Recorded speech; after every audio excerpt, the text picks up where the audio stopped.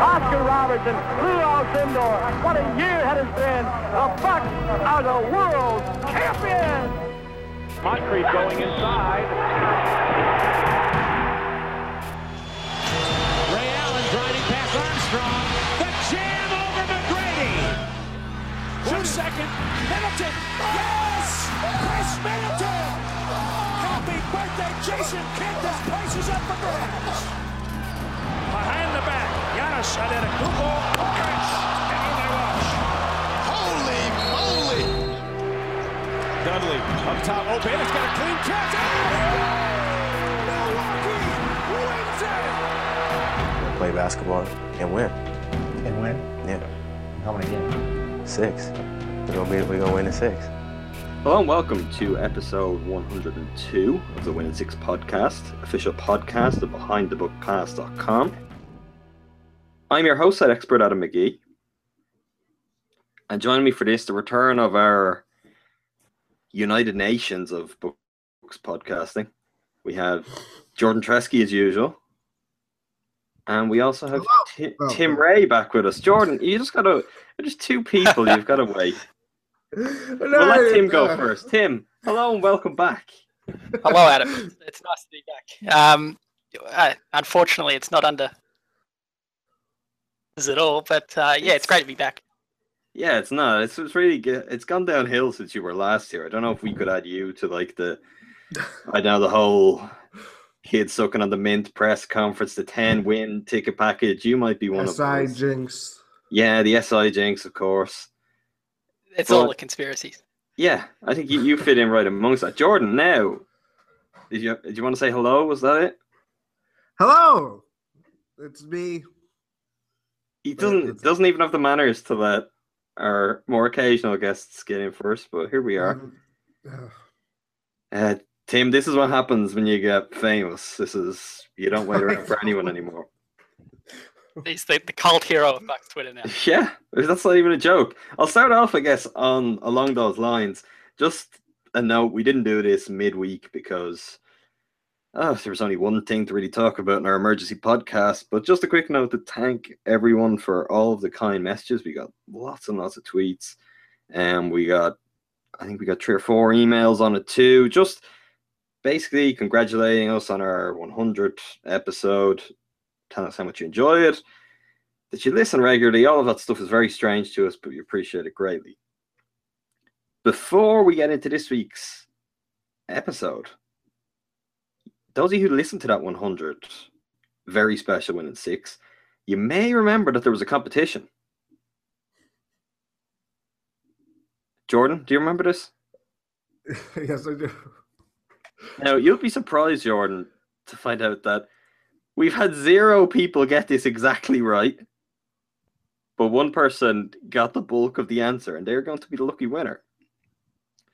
We're going to do, I at the start of the 100th episode, I sort of flagged up that at some stage throughout the podcast, I'm going to say something that isn't really me speaking. I'm going to do my own version of something that was a famous is probably the wrong word. That's only associated with Jordan on this podcast. But a Win in 6 bit from the past.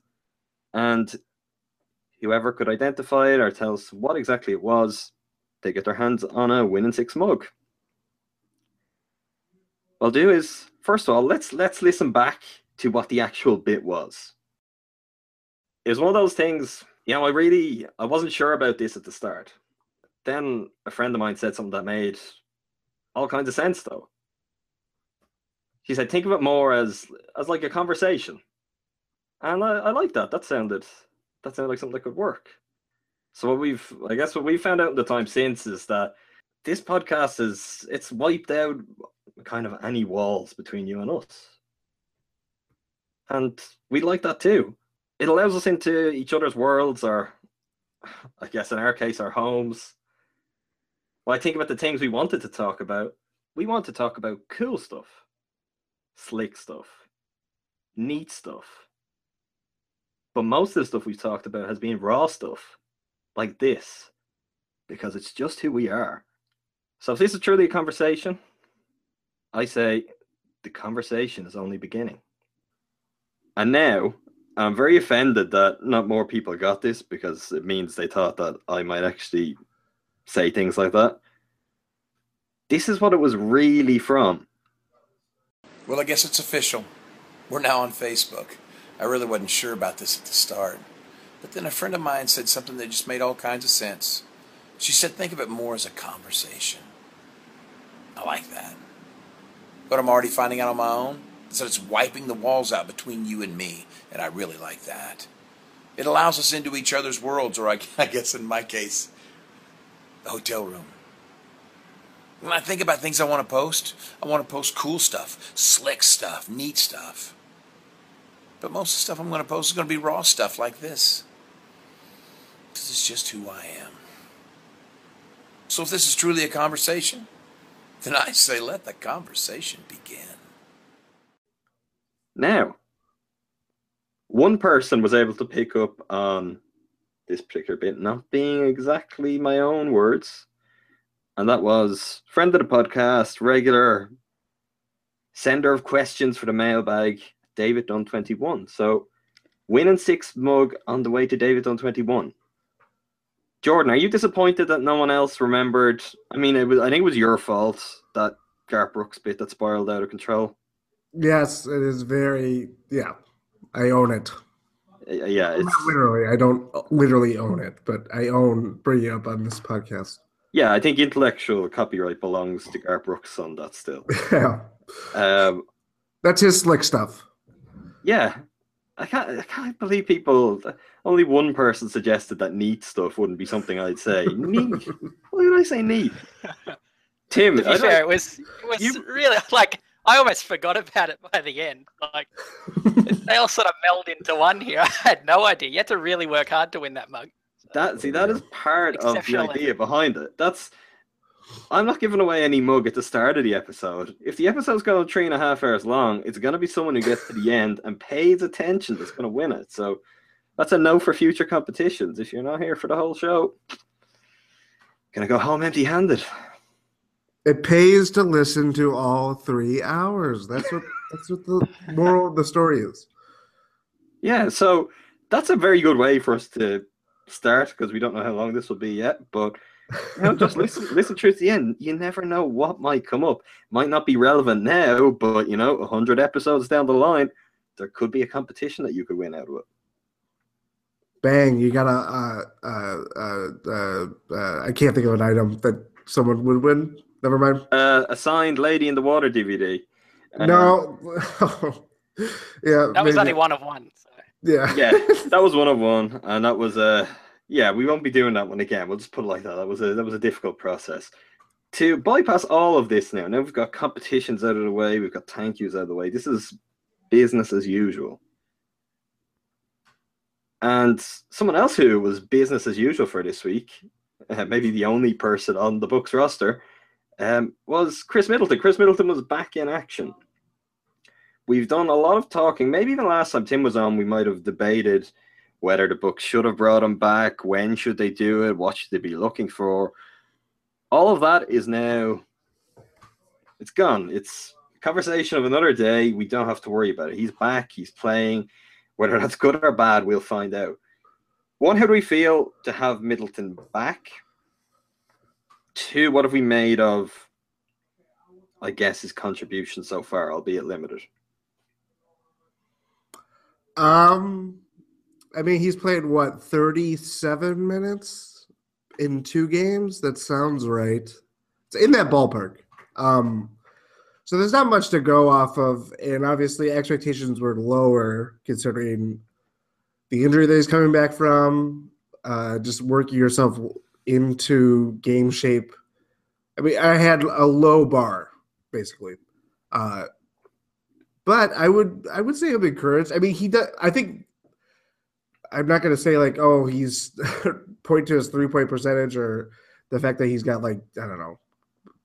I don't know, like his points per game or any like specific number. It's just more about like how he looks on the court. And I would say he kind of looks like himself. Like I wouldn't say there is much of a sign of him just fresh off of coming from a serious injury, like tearing your hamstring like that. You know what I mean? Like, I think as, he gets back in the groove and all that stuff, like, maybe it'll be considerably more noticeable that he looks like himself, but I haven't seen anything like significant signs of him looking like a guy that just missed the good port or 50 games of the season and stuff like that. So I've been pleasantly surprised by how he's looked so far. And I just think everything else will come with time. He's still getting his legs under himself, both literally and figuratively. So yeah, I'm very happy with what I've seen so far. Yeah, obviously it's great to have him back. Missed the first 50 games, and you don't know how well you're going to come back after an injury like that. Obviously, like Jordan said, he's only played 30-35 minutes, so it's maybe too quick to tell. Draw too quick conclusions about how he's playing, and especially in the context of the Bucks season now, how everything changed, especially the day when he came back. Yeah, I think there's no reason to say that he's been terrible. I think it's too quick to sort of jump to conclusions like that. And obviously, like we've seen, we need to be patient. Give a few weeks for him to get back to himself, or even to the end of the season, considering the context of the season now. But yeah, it's great to have him back. And yeah, I think the thing that's important to note in all of this, and we were kind of urging caution before he came back, and it's even more important now, is it got much more difficult for him in the very first game he came back when Jabari goes down like that, because it increases the attention he's going to get straight away. He's not going to be able to kind of just take a back seat and feel his way in just as easily, because now when he's on the court, I mean, he's a guy who isn't Giannis, who can do things, and I'm not entirely sure how many of them the Bucks have. So he's going to get attention. It's not going to be quite as easy for him. He will probably feel a bit of extra pressure to kind of get there sooner rather than later because of that.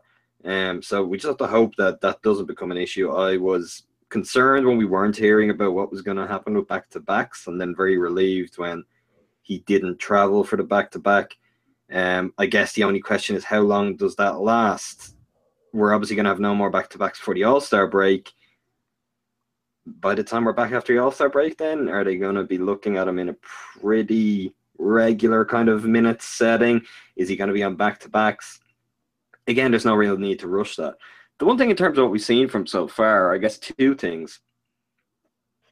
Firstly, it's his movement that looks most natural. And I guess that's the biggest concern you would have had. You wouldn't want him to look like he's restricted in his movement when he's supposedly fully rehabbed from this injury. And he's looked very fluid.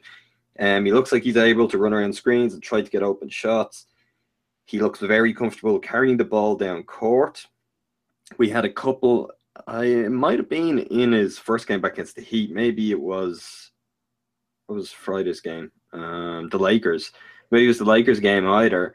But he had a couple of instances where he'd carry it down court and then sort of back into his trademark Middleton post-up position, even if he was passing out of it. And I guess that's the other thing I just like to highlight. Obviously, he hasn't been scoring a lot of points. His shooting is pretty poor and may be that way for quite a while. It's going to be an adjustment to get his shot back. He's at 33% from the field on three-point range.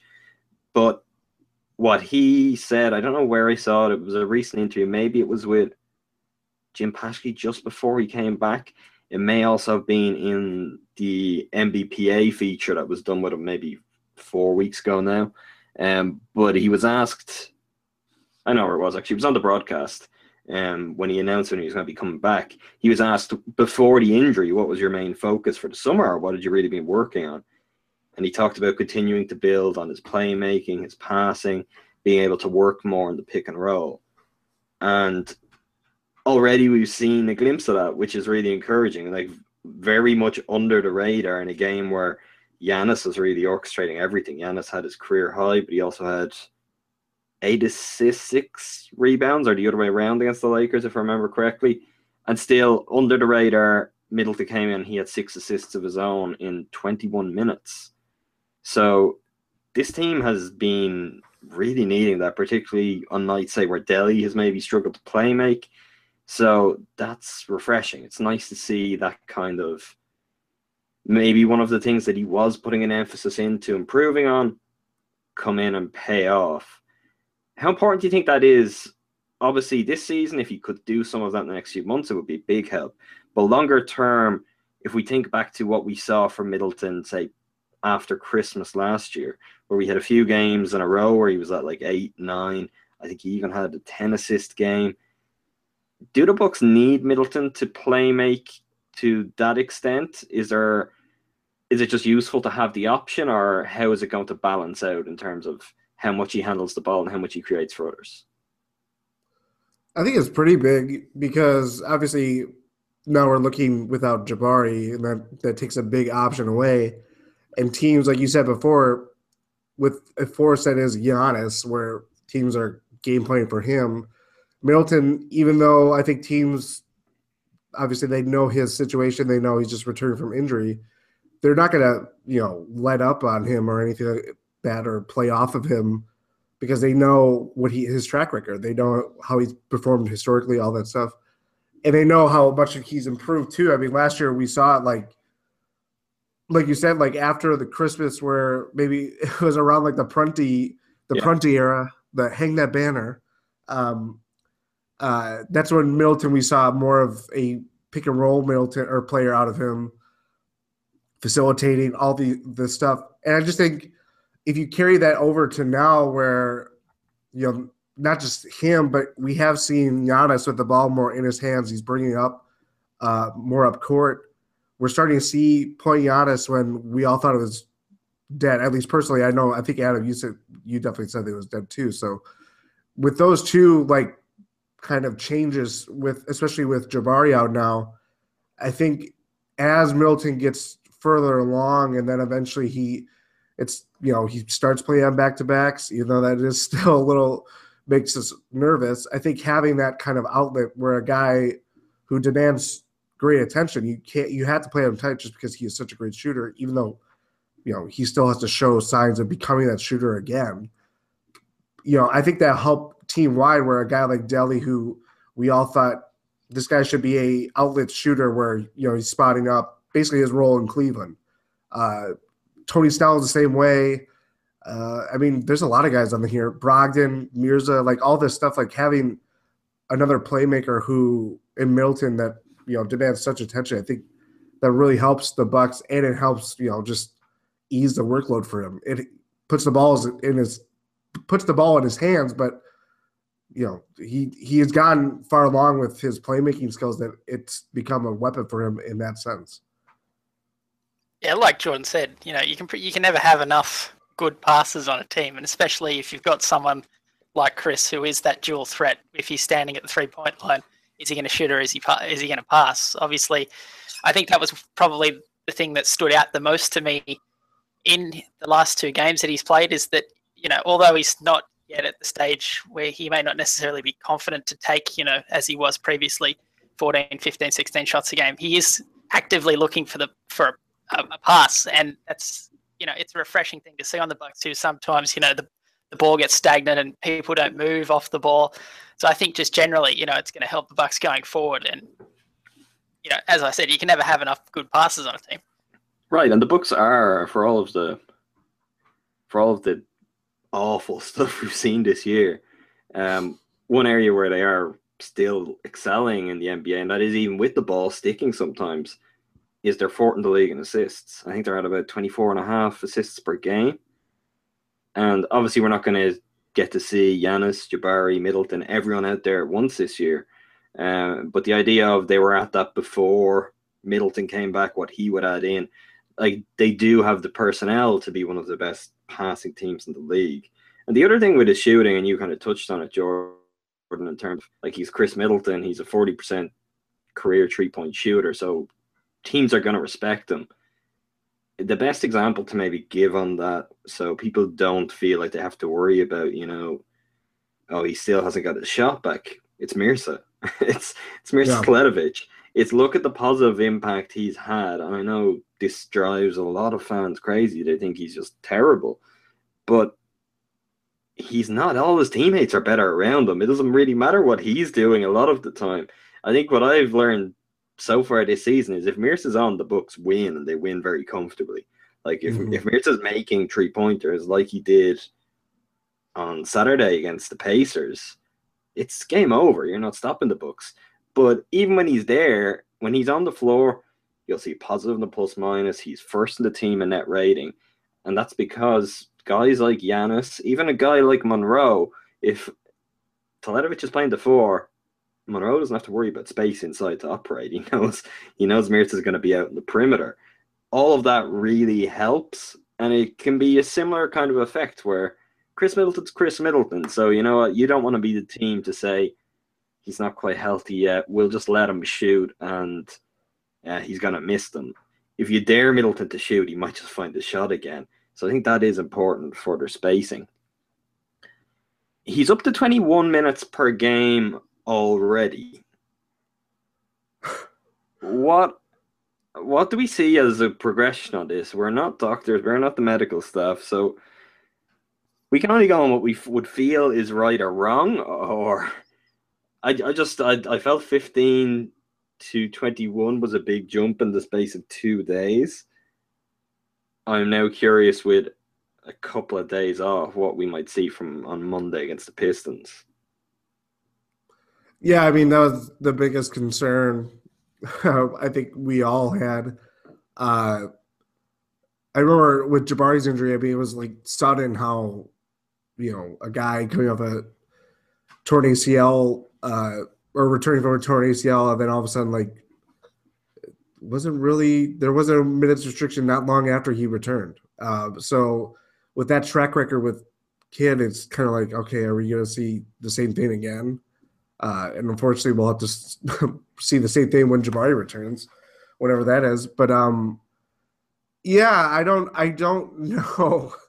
I don't know. That's giving me a little bit of pause for obvious reasons. Just even though we aren't going to see it this week, and maybe not till next week. I can't remember if there's a back-to-back when play gets back underway, but yeah. I would not be surprised if it's something like it goes, from 15, whatever his minutes were in the Lakers game, to 21 to like 25, and then it's like, oh, here we go. 30 minutes. Yeah, that's really what because like on that sort of progression that we're at, by the time they play the Nets on Wednesday, we're going to be seeing Middleton playing like 30 minutes. Yep.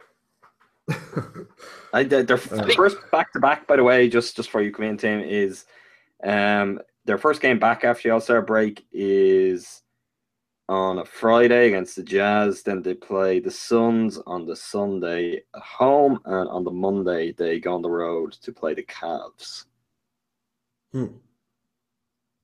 I think, like you said before, Adam, obviously we're not clued in here, so we don't have all the facts, and obviously we're not doctors of any kind.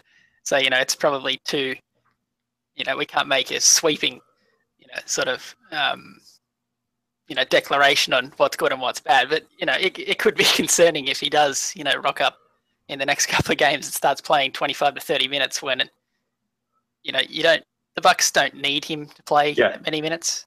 I think that's what it's about, isn't it? It's more that it's unnecessary rather than, even if it's medically okay, they have all the reason in the world, considering what they've just seen happen to Jabari, to go, okay, well, if his number could be 28 minutes tonight, let's play him 24. You know what I mean? Mm-hmm. There's no reason to not err on the side of caution. It's exactly what you said about Giannis as well. There's no real reason for him to be playing 40 minutes. There's no game that they need to win that much to have him out there. Although it's great to watch him, drop 40 points. Yeah. I mean, clearly that game that they need to win so much is the Lakers. That's the Lakers at home is the game where you go, we've got to play Giannis 40 minutes. We're playing the Lakers at home. Nick Young is on fire. We gotta been blown out for 3.5 quarters, but it's kind of close now. So Giannis, you're not sitting again. Complete and utter madness. I can't wrap my head around that one. I think relieved that Saturday just generally went a little bit better for that reason. But yeah, I don't even know what to make of that. To go back to Middleton for just a second, I think what was more like, at least for me, obviously we could, just look at the minutes and, obviously have concern from there, but it was more in like the manner of how he went into the game and how like his times on the floor, like his shifts, basically. It was like from the Heat game where it was very meticulous, like very regimented type minutes, to things are going really bad already to start the Laker game. He plays like what, the first 8 minutes or the last 8 minutes of the first quarter, which he obviously didn't do the night before. He was done by the third quarter, right? Wasn't he? Pretty much.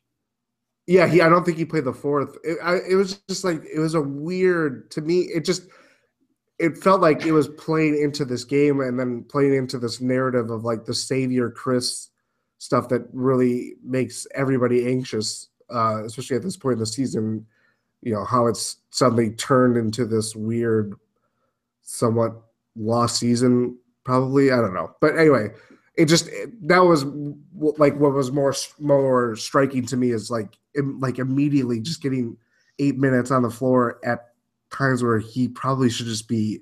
It's not like I'm like Embiid, have him play like 5 minutes, take him out early, or well, in this case, on the bench or whatever. But just keep it very short stint instead of immediately throwing him into the fire. That was just like, okay, are we gonna do this really? Yeah, I mean, he could be first sub in the first quarter, and then he could also be back out with like 2 minutes left in the first quarter, and just kind of do it in shorter blocks like that. I think you touched on earlier the way Jabari, I guess when he came back, he didn't have this.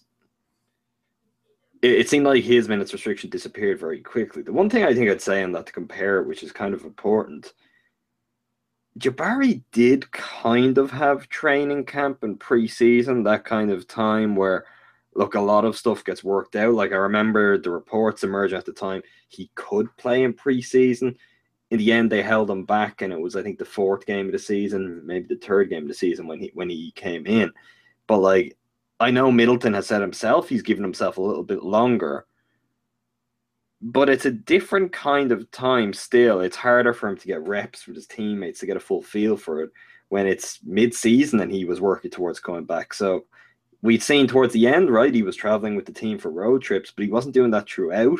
So there would have even been times in January where he may have been fully cleared, the team were on the road, and he was back in Milwaukee working out. Like, it's slightly different. I feel it's harder for him to get his rhythm or to be fully there compared to Jabari, who, right, it was at the tail end of it where he was coming back to full health, but it was still that kind of year where most of his teammates were going to be working up towards something anyway. That's enough on Middleton for now. We've got Middleton covered until next week. We have to take a break from talking about Brogdon and Giannis at All-Star Weekend because Middleton's played back-to-back 40-minute games. Next on our agenda, big news. It really shows just what a week it was for the Bucks that we had an emergency podcast that wasn't about this. We start a regular podcast and something else comes in ahead of it. But finally, the Bucks have a D-League team. I will admit, I was very, very doubtful of the timeline on this coming together. It still seems very ambitious. Greg Pierce, who was in charge of the Fox Valley Pro Basketball movement, he kind of took a moment to reassure everyone at the press conference unveiling the team that, the arena is going to be ready in time. I could see it. And I was going, okay, well, dude, I just hope there is a contingency just in case. But anyway, on Wednesday, right? Same day. Mm-hmm. Same day Middleton came back, same day Jabari finished for the next 12 What a 1-2-3 hammer. It was a big day. It really was a big day. The Bucks tend to do things I remember a day near the end of last season was when the owners talked. Kid got his extension. The owners came and said some things. Then we had the weird post-game stuff the next day. It was the final game of last season. But this is how they seem to do things, is we'll all just hit at once. I'm surprised they didn't make a trade just to cap it off. They could have held off even on the Plumlee trade until Wednesday just to really make it special. But anyway, they announced in Oshkosh on Wednesday they'll have a D-League team that will operate from the start of the 2017-18 season, which will be late November. D-League starts about 3 to 4 weeks later. Was it a relief to finally have this done and be a real thing? It really had gone past the point where it seemed like it was plausible that we weren't going to have to wait another year for this to become reality, right? Yeah, I mean, we do have a track record of arenas being announced to be, underway at a certain date and then being pushed back. So, that's a little shade. But anyway, yeah, it is. I mean, obviously, I was thinking this randomly came into my mind, but I know you and I and Ty and a good amount of Bucks fans have talked about this before, but it was always kind of like a dream or a wish more than anything. Just there wasn't anything concrete about when the Bucks would have a D-League team until last summer when John Hammond had a interview. I think it was 620 WTMJ, and he just randomly floated out the idea of a D-League team. We're like, oh, okay. Is this something that's on the radar? So when you think about it, going from the summer to now when it's finally announced, obviously there are other dates where they thought they were going to announce it, and then obviously didn't come to pass. But still, when you think of from that moment of it actually being a reality or something that could happen instead of something that we were wishing to happen, a 9-month turnaround, maybe a little less, around there, for that something that quick to happen, even if it's a D-League team, it's obviously not creating an NBA team, but it's a very significant part of how the NBA is coming to be and what you need to have in your infrastructure. I mean, that's pretty impressive to me to have that type of turnaround to work on. And we all know the cities that were involved in the process and all this stuff. That's not a very small undertaking that you have to do. So that's obviously great to hear. And obviously the other part about it is just, following this team, seeing players that could eventually come from the, summer league, or even players that we see now, like Rashad Vaughn. I know we make jokes about this. I think the other day, I can't remember if this is actually on the podcast or not, but just something like having him actually play consistently and have it be I think 2 hours away, convenience, all this stuff, that's going to be really beneficial for a team that, as we have gone over the last year plus, when D-League assignments are handed out, it's not up to them.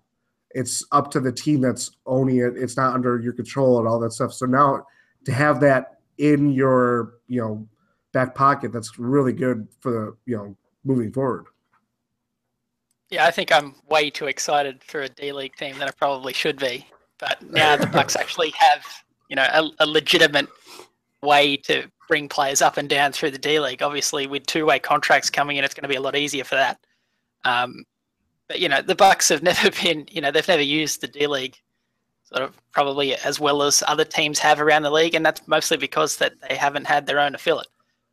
So, yeah, it's just great to see that they finally announced it, because as Jordan said, through the summer, it was the decision is coming in August. And then it didn't come, and a decision is coming in September, and didn't come, and then it was Thanksgiving, and then it just looked like it wasn't going to happen. So, it's just good to see that it's happened. Obviously, it's a quick turnaround for them, and I guess we'll wait and see what comes of that. But I'm just excited that the Bucks have now a legitimate way to use the D-League effectively. Yeah, I agree on that. I looked back. The 5th of May was when John Hammond said they'd have a team within a year. So, I mean, I guess that's holding up your end of the bargain. It's more, as Tim said, it's a different date. Thanksgiving in particular was the one where, multiple people had kind of officially said, yeah, that's when it's going to be. And I remember waiting, and then nothing happened that week. You're like, oh, okay, that's great. It is very exciting. I'm very excited about it. I'm excited about what it'll mean for the Bucks. You just have to look at lots of guys who, it's a more common thing for guys to come up from the D-League and really have a big impact as well. Obviously, Yogi Ferrell, the Bucks have been burned by the Sean Kilpatrick thing, so they know a little about that. This is going to be very popular with some listeners, but really, Johnny O'Bryant is a guy who Johnny Bright and Damien Inglis, they don't just get rid of them if they have a D-League team at the time. You can afford to kind of at least keep close ties, so the option is there if, something does materialize that you weren't quite sure ever would. So that's really what it's there for. It's there so they can take more chances. Another thing that it will be there for is, right now, we're talking about the minutes Middleton gets and everything.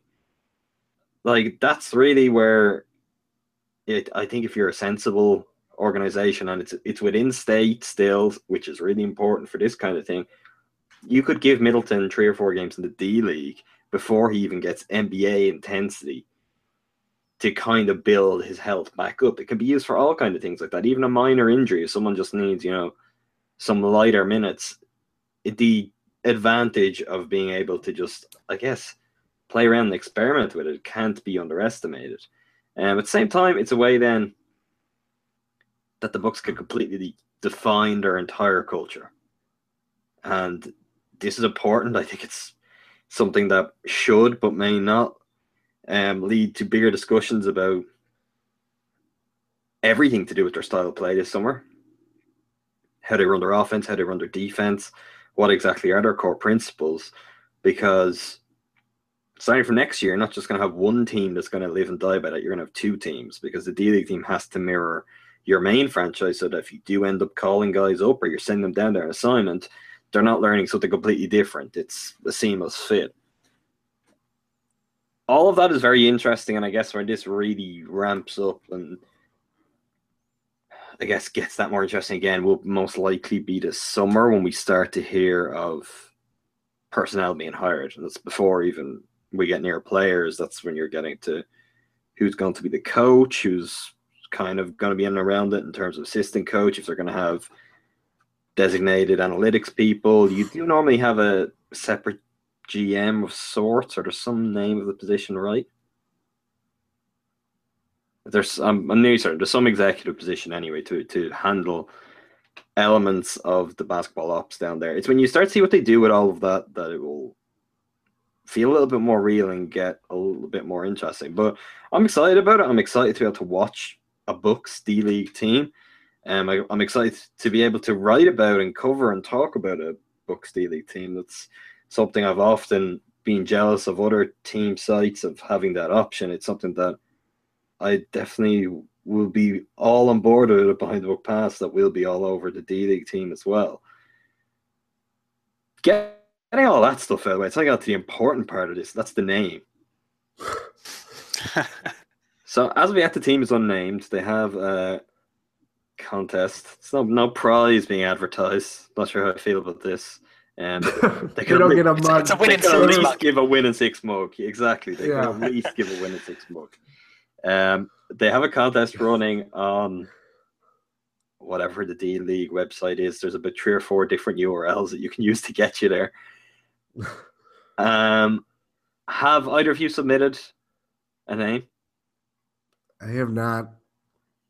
Yeah, I haven't actually submitted a name, obviously. I think we've all been thinking about names over the past year. I've submitted a name. This is awful.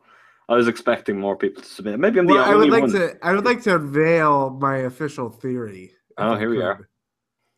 Well, I mean, it's like for a name, but the fact that they chose, we should have known that they're going to choose Oshkosh long before we heard the cities.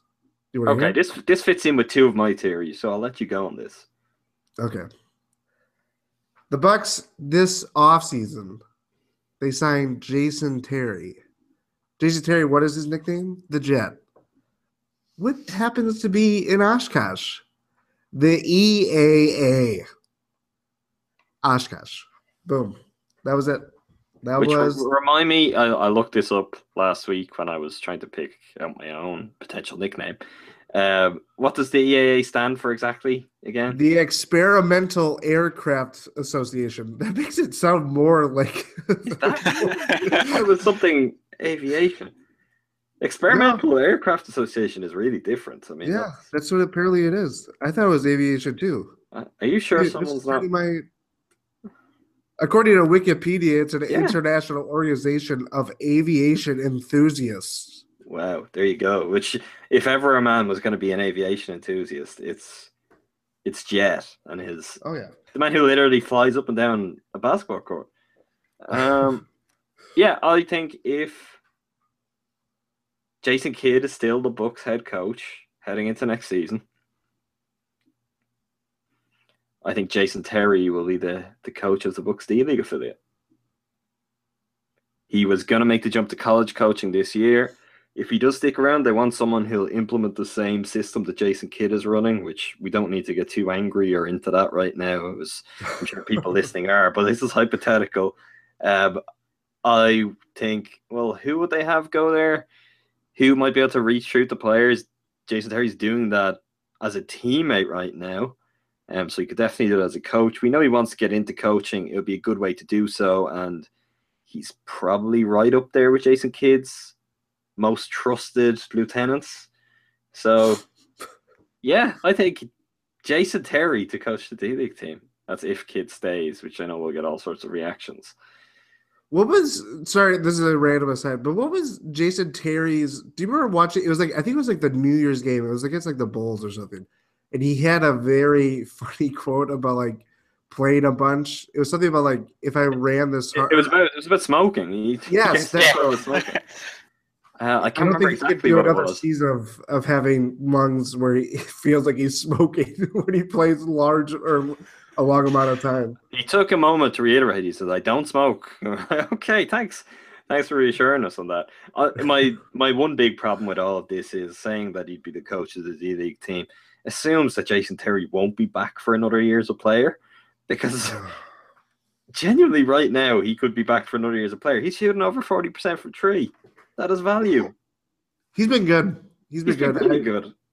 Jason Eugene Terry has been great. Everybody should be praising him more. Does that mean we have to get Steve Novak in to coach the team for 1 year? Oh, that's not a bad second choice. I think it is, Jordan. How dare you? When has Steve Novak ever inspired anyone? A lot of people in this state, they were very inspired when they signed him. And Solid, not inspired. I don't know. It was an inspiring. It was an inspiring message of hope. I've heard Stranger Things.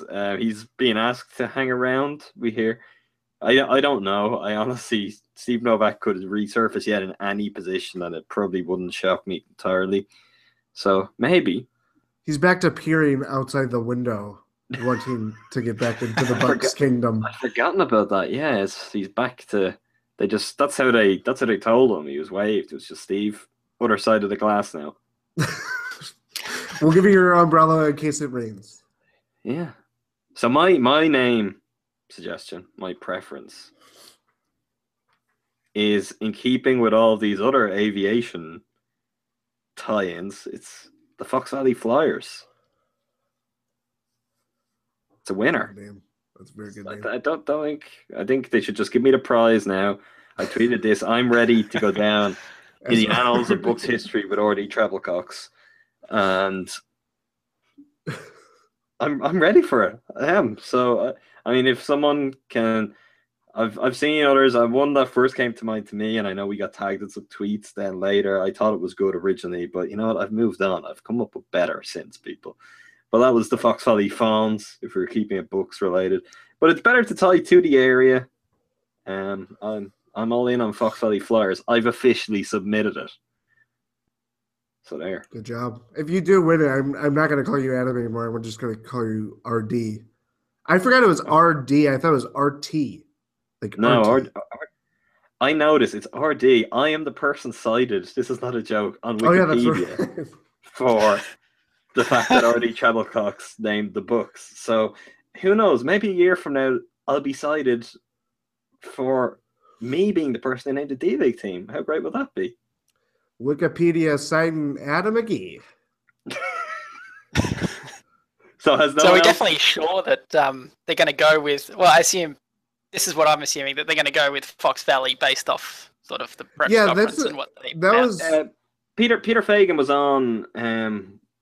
I think it was 105.7 FM The Fan, speaking about a whole host of things. We'll get to some of them very shortly. But one of them was this: is it going to be Fox Valley? Is it going to be Oshkosh? And he said they don't know. They haven't decided. They're open to all things. He said, we're thinking it will be boat. I don't know if anyone actually picked up with this, because I found it very difficult to wrap my head around. He said it'll maybe Fox Valley in a kind of primary sense, but we will maybe have, I don't know, maybe he was hinting at kind of secondary or tertiary logos that involve Oshkosh a little bit more. Like, say, the Bucks have the alternate logo, that's the map of the state.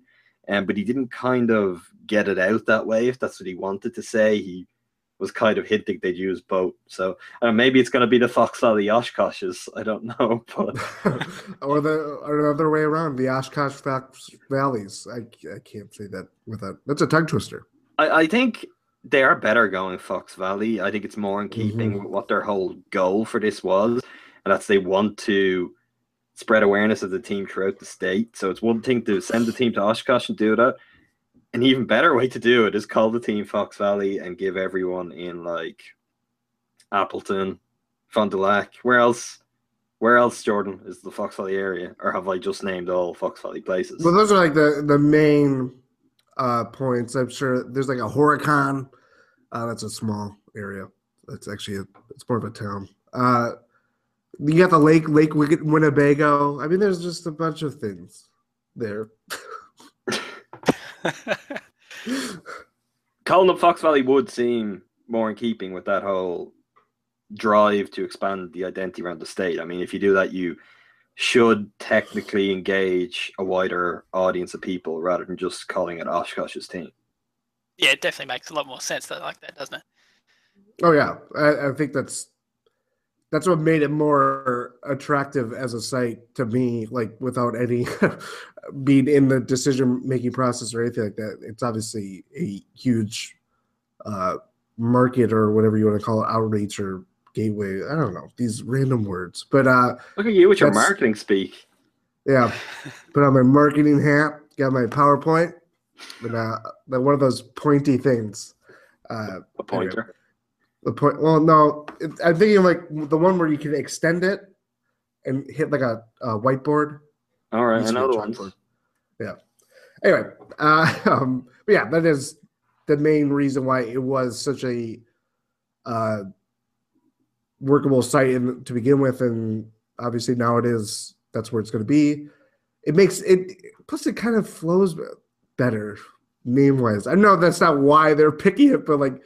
Fox Valley sounds better to me than Oshkosh because then people I think it's more easily digested from a national and maybe international standpoint, even. Yeah, and people are going to make the Oshkosh Bagosh jokes. That's already happening a million times already. Yeah. Yeah, they're going to sell pants for free.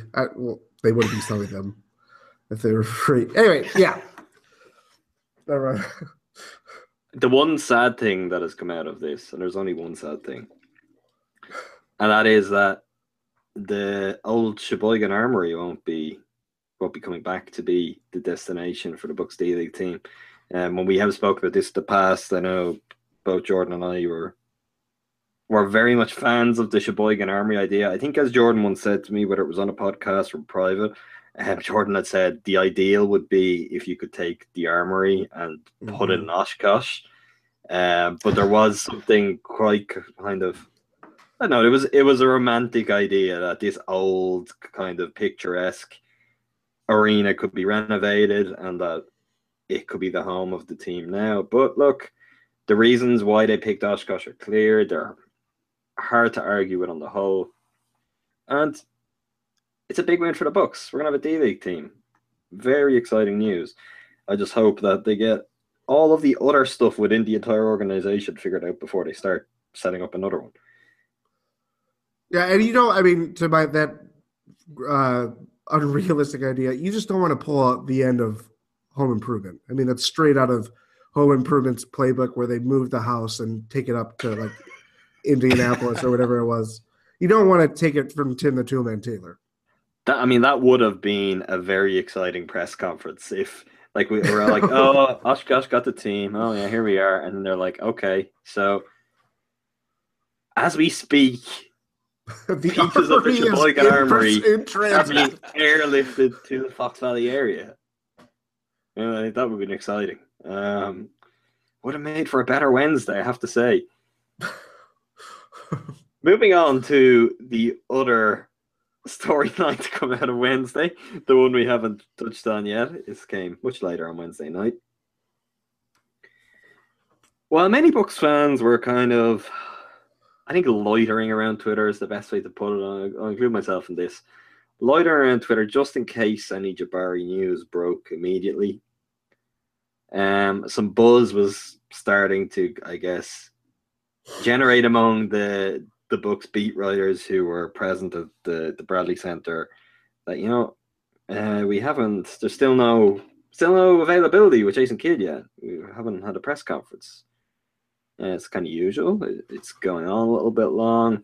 And then it was Charles Gardner of the Milwaukee Journal Sentinel. He tweeted, "There's a coaches meeting. We're still waiting." And then all of a sudden, John Hammond appeared like a thief in the night at the podium to do the post-game availability, which this just doesn't happen.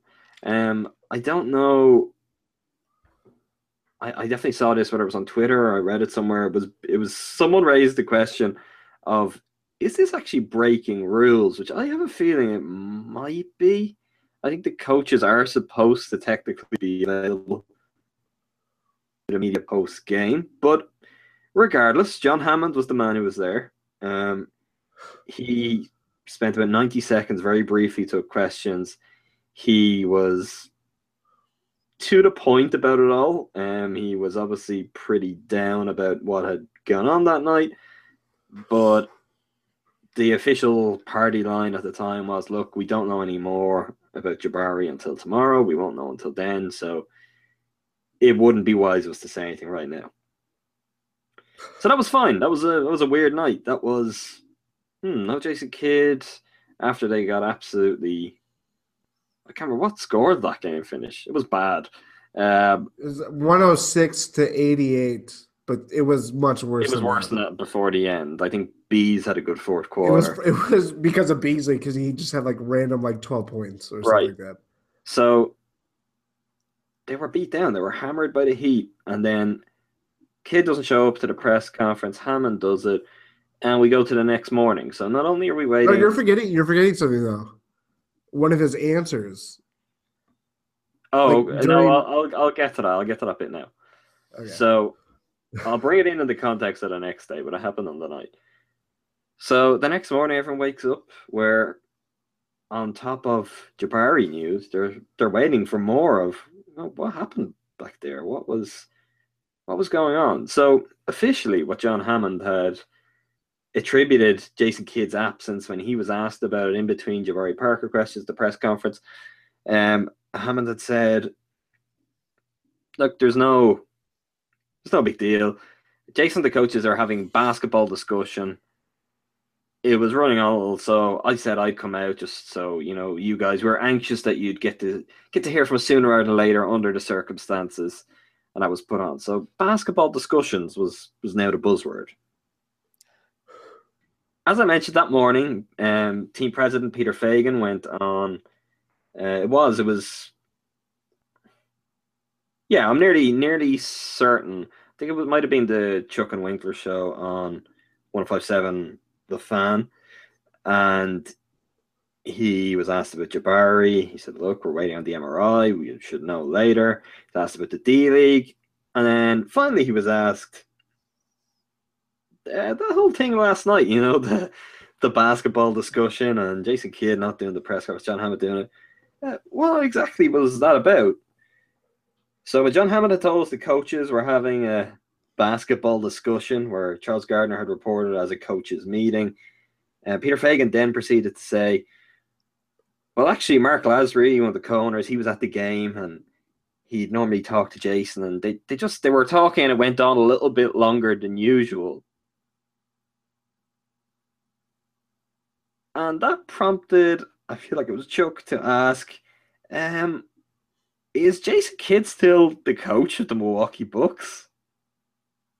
To which Peter Fagan very unconvincingly said, "Oh yeah, Jason's still the coach."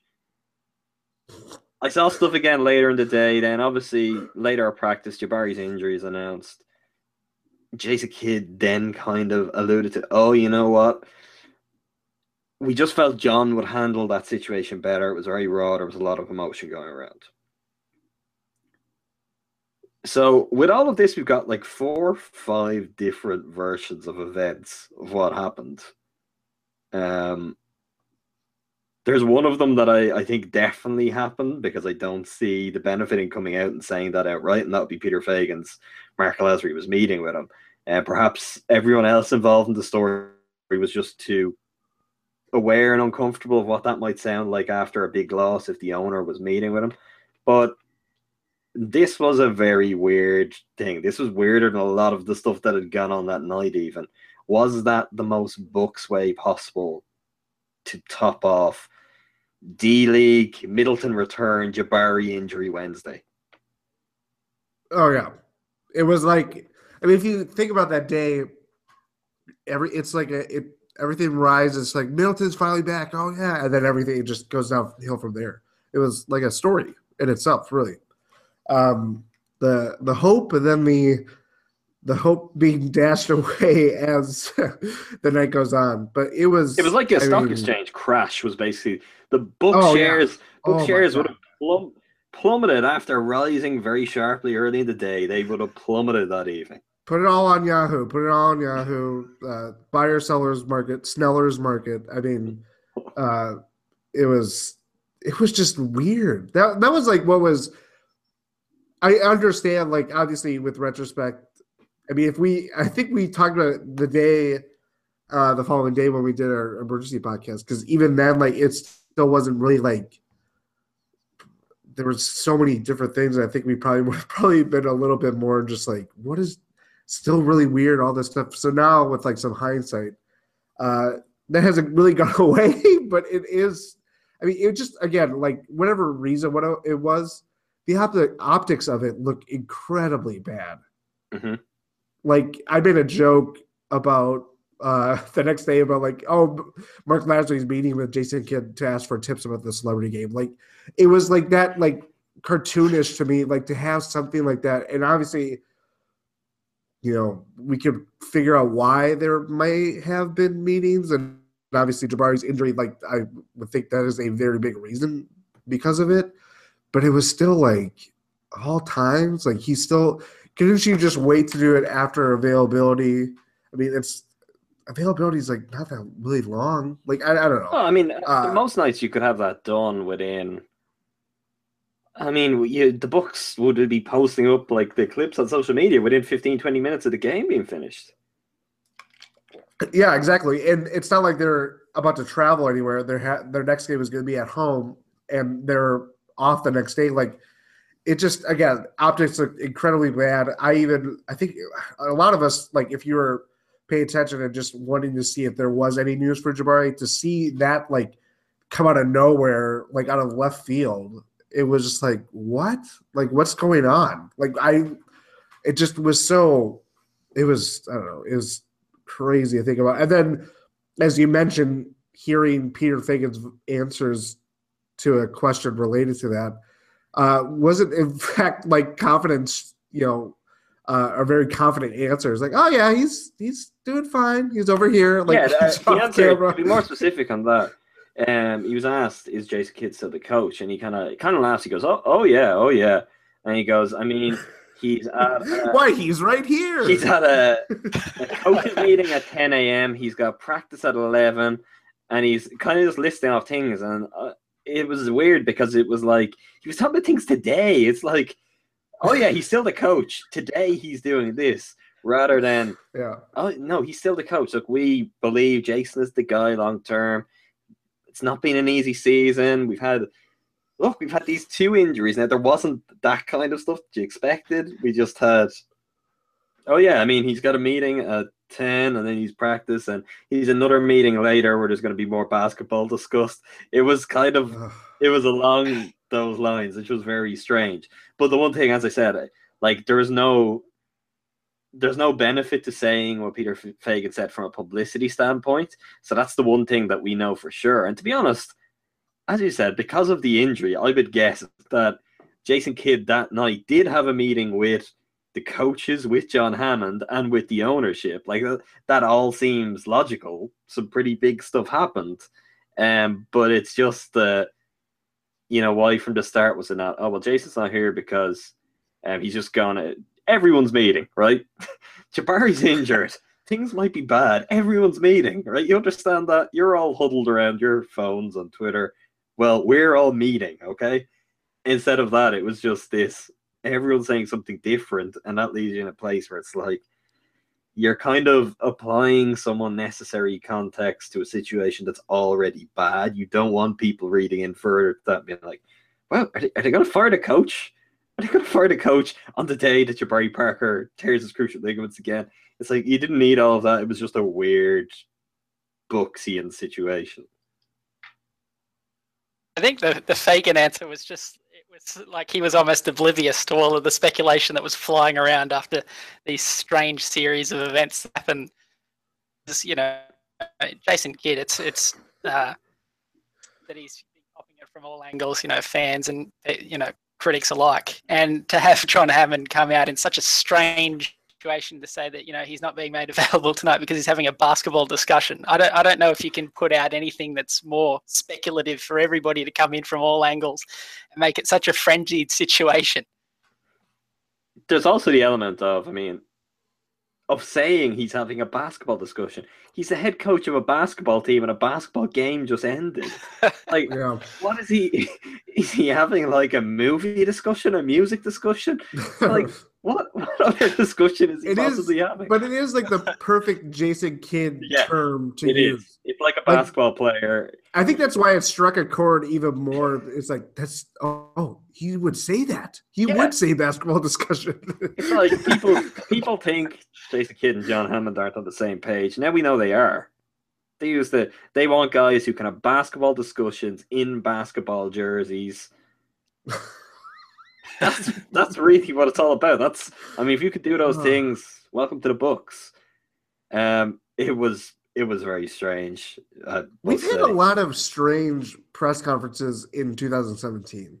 We had the Orlando post game, all that stuff, even though there wasn't necessarily a press conference or anything. Yeah, but delayed. Did he do it? I can't remember. It was delayed. It was late. Though. It was late. That's right. Yeah. Again, I think it was a road game, so I think we probably only had Charles Gardner traveling from a Bucks perspective there. And I do remember he tweeted out, look, we're still waiting. It's like 40 minutes. It seems like they're having a team meeting. So, yeah, there's been that. There's been mint. The sucking out of mint. Yeah. And then, it was the one where he took all the blame for everything. Was that this year? That was mint. That was the mint as well. Yeah. That was the mint one. Where he was passive aggressively sucking on the mint while saying, it's on me. It's all on me. It's coaching. It's coaching. It's basketball coaching. It's basketball decisions that I have made with my coaching. Yeah. It's really that took the cake. Another famous post game or post media or after the game situation is burned in my Bucks brain is Gary Neal going off on Larry Sanders and leaving the locker room calling out I make you make this money and you haven't, I forgot what's the specific quote, but basically just calling out Larry Sanders. And it's like, okay. Like when I think of a Bucks type, epitome of a press conference after a bad loss or whatever, that's the one that comes to mind. Now, I think that's been beaten by this past Wednesday. It was just insane. It was just weird. Very weird. Yeah. That's, below the owners, you probably had the three most influential people in the organization all speak out and say different things. It's very, very strange. It's like if there was going to be a meeting had, the one thing I guess I'd say is maybe you're going to lose your star player long term. It's this kind of thing comes up. That's the time for a meeting, and the first meeting you have should be, what are we going to tell the fans? What are we going to tell the press? Let's all get on the same page on this. I think Tim's point is right. I think Peter Fagan was probably caught off guard. I'm sure Peter Fagan, he probably wasn't at the game, maybe not. He may even have been. I wouldn't blame if he wasn't watching. If he was like, I've had a long day. I've just announced a D-League team. I'm going to bed. And even think about Hammond. Hammond was at that Hammond was press at conference. that as well. That's true, right? That's what made it even stranger that he was coming out. He was like working double duty that day. Double duty Hammond. It's just completely. Oh, it's so Bucks. It really is just so strange. I'm sure. Now that you bring it up, though, like that has to be like the first real like question anybody has asked about Jason Kidd. Like, I know it sounds ridiculous to say. No, it was jarring to hear someone like on radio actually ask someone key within the organization, "Is he still the coach?" Yeah, that hasn't happened. So it could be a kind of thing that opens a dialogue on that, but it was very jarring and strange. And maybe that's part of the reason as well why his answer was so convincing, that they're just not prepared for that. They're like, what? But really? People are going to ask us that? They haven't even gone through. He just went to the store, he bought a couple of toilet brushes. Everything's going good with him. He's back there talking about basketball and with coaches, with owners, with popcorn and a Coke. It's Coke. Moving on from basketball discussions to a basketball discussion, I guess. I guess this is what the whole podcast is. I feel like we have a new description: a basketball discussion about the Milwaukee Bucks. Oh, I like that. And I like that. Unfortunately, brought to mind some other references, but I really, I really like that. Thon Maker, right? Thon Maker.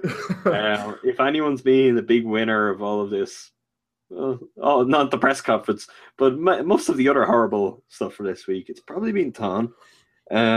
We said we'd talk a little bit about him on the Emergency podcast when this one came around, because obviously at that point we had Howard Beck's great Bleacher Report feature on him. If you haven't read it yet, Thon Maker is the book's secret unicorn, is the name of it. One of the very best books things I've read in quite a long time.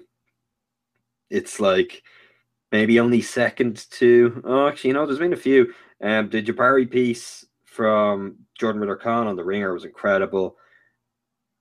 You've had, obviously, Annesley Jenkins. This is right up there in that kind of bracket, so...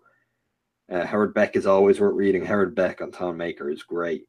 But we went from this Thon Maker feature, which was fun, but I also thought it was like, it's unusual. To us, it makes sense. But still, to the rest of the league, I mean, he's the mystery 10th pick, and he hadn't really been playing. So I guess the timing of it to get a little bit more awareness out there was particularly good. But since then, we've had him start at power forward against the Lakers, start at center against the Pacers. First of all, general impressions of how Thon has been dealing. I mean, the last month or so, really, where all of a sudden it's like he's getting these random starts. We talk about it's not easy for guys to, when they don't have time to prepare, they don't know their role. I mean, no one had a more severe case of this year than Thon getting a start because the players voted for Jabari to start a game on the bench. So Thon has gone through that. He's then gone through starting in a power forward after Jabari, and as I said, now back at center. How do you feel he's dealt with all of that, considering everything? And remember, in the middle of this as well, he had that trip to Toronto and all the media scrutiny of the immigration laws too. He's had a pretty crazy month. Yeah, I mean, I think you kind of hit it on the head about this guy's barely played. How many minutes has he played right now? Let me look up really quick. But to have all this stuff happen with, like you said, like the Toronto situation, whatever's, he's at 100 going on with that. 188 minutes. Yeah, he's played 188 minutes and has a full feature on him, or has a full feature on him, has been a subject of a very serious, not just a sports story, but it's about his life with, the Toronto situation going through the borders.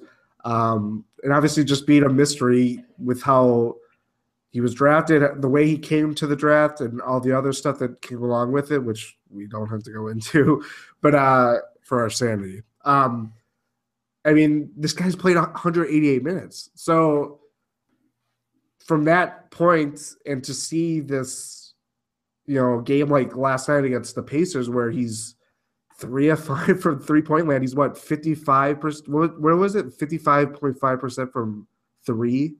And this is not a small. I mean, it is a small sample, for obviously, but we've seen enough games where he's hitting multiple threes a game.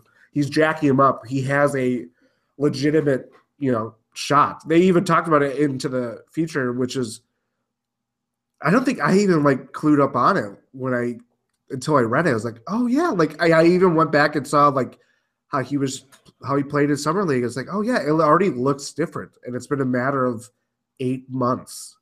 He's been a buck for 8 months, really, and to see that progress from him in a matter of that time, and considering he just only played high school basketball, it's crazy. It's crazy. Obviously, there's you can point out to some plays. There are a lot of I think with more time on the court, obviously the fouls comes to mind first, but there have been more defensive lapses, or not lapses, but just he's a 19-year-old player who is still getting used to playing a defense that is so aggressive, and he's this kind of player that just moves. He cannot stop moving. He is so kinetic.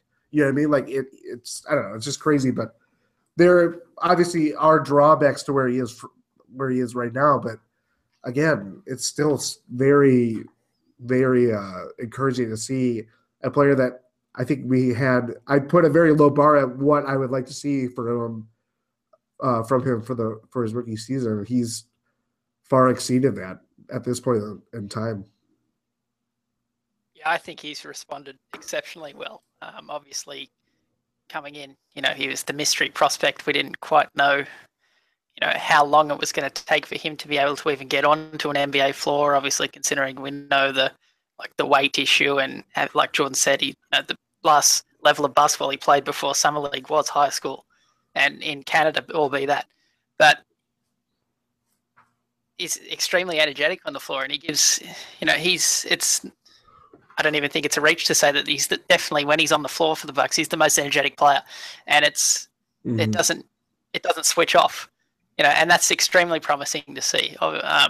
He's only played 188 minutes, but that is, I think, enough of a sample size to see that, he's a decent shooter for us. But yeah, exceeding all expectations, and I think the matter of now, looking at the final sort of 30, 29 games of the season. Whereas at the beginning of the season, it was a completely different situation, and he may have only been coming in and playing sporadic minutes. I think now there's a legitimate case to see him play a solid 15, 20, possibly even 25 minutes down the stretch of this season, just to give him that experience. And, he's thriving. Obviously, the fouls, and he's going to be out of place at point, but a rookie who hasn't played against competition for that long. He's just adapted extremely well, and the fact that how much he's improved just since summer league, like Jordan said, is just remarkable, and it's just great to see him like that. Yeah, I mean, if you're looking at Thon in terms of even his shooting, he's 60% for the month of February. So really, since his role has come, that's from 3-point range. It's so effortless. His stroke is perfect to look at now. And it's the kind of thing where you're looking and you're wondering, longer term, with those long arms, with the height advantage he has over everyone, how are teams going to stop that? I mean, blocking a Thon Maker shot isn't going to be something. He's got a quick release. It's a relatively high arc, and he's 7'1". I mean, how are you going to stop him? How are you even going to bother him? If you have a guy who's anything other than 7 foot out there with him, you're not going to get close to contesting it. And famously, a lot of traditional centers can't get out that far. So smaller guys guarding him are going to have problems from behind the 3-point line. That's something pretty impressive to already be able to say or to be able to think about. I mean, beyond the 60% 3-point range, he's 13 of 25 from the field in February. And the free throw thing I'm finding very puzzling. He really struggles at the line. I think he's about 60% overall this season. I'm not sure why that is, because everything else just looks so perfect in terms of his shot mechanically. But if he was able to make the adjustments that it sounds like from the Howard Beck article he's made on his 3-point stroke, I'm not necessarily concerned about him making the rest of the adjustments long term. That's something that's not a big. It is a big deal. Like that's not a given that there's this little glitch. You need to look at exactly how much you're raising your foot and your balance when you finish your shot. That's not like, oh yeah, that's fine. In 3 months, I'll have that figured out. Like, that's very impressive. We've been through this with Giannis and Jabari and how long it would take their shot to come along. And still works in progress, definitely in Giannis' case. So the fact that he is able to adjust that is really very, very impressive. For me, the most impressive part of all of this, the Howard Beck feature in particular, but then everything we see from on the court, it's just his attitude, it's his demeanor, it's the energy we've talked about, but it is also the fact that he is a leader on this team. Mm-hmm. That is crazy, but he looks like the guy setting the tone. And anytime I read quotes, and more often than not, again, you're going to be reading Charles Gardner quotes on this, but post-game, if he talks to Thon, you get really honest, direct, but, like accountable quotes and really tangible stuff where it's like, as a team, we're not doing this, or this is the problem right now, and this is what we've got to fix. And it's something very similar to Malcolm Brogdon. I find this really interesting, that like if the Bucks are to get through this rough patch, if they were to turn this season around in terms of a record sense somehow, as improbable as that seems, you expect Giannis to drive it with his play. But in terms of actually driving it in terms of a locker room or a collective feeling or atmosphere, outside of Jason Terry, the only two guys that I feel very confident say the right things and do the right things to do that are Thon Maker and Malcolm Brogdon, which is mind-blowing. Obviously, we've had a lot of fun with the fact that we learned Bucks teammates have dubbed Thon the Sheriff, which is great. But the fact that is a thing, like I'll quote, I'll read just this section out from the Howard Beck piece for anyone who hasn't heard it yet. It's teammates have dubbed Thon Maker the Sheriff because of his vocal nature, his attention to details and rules, and his eagerness to hold everyone accountable. The veterans have entrusted him with rule enforcement and fines. We'll get back to this in a minute.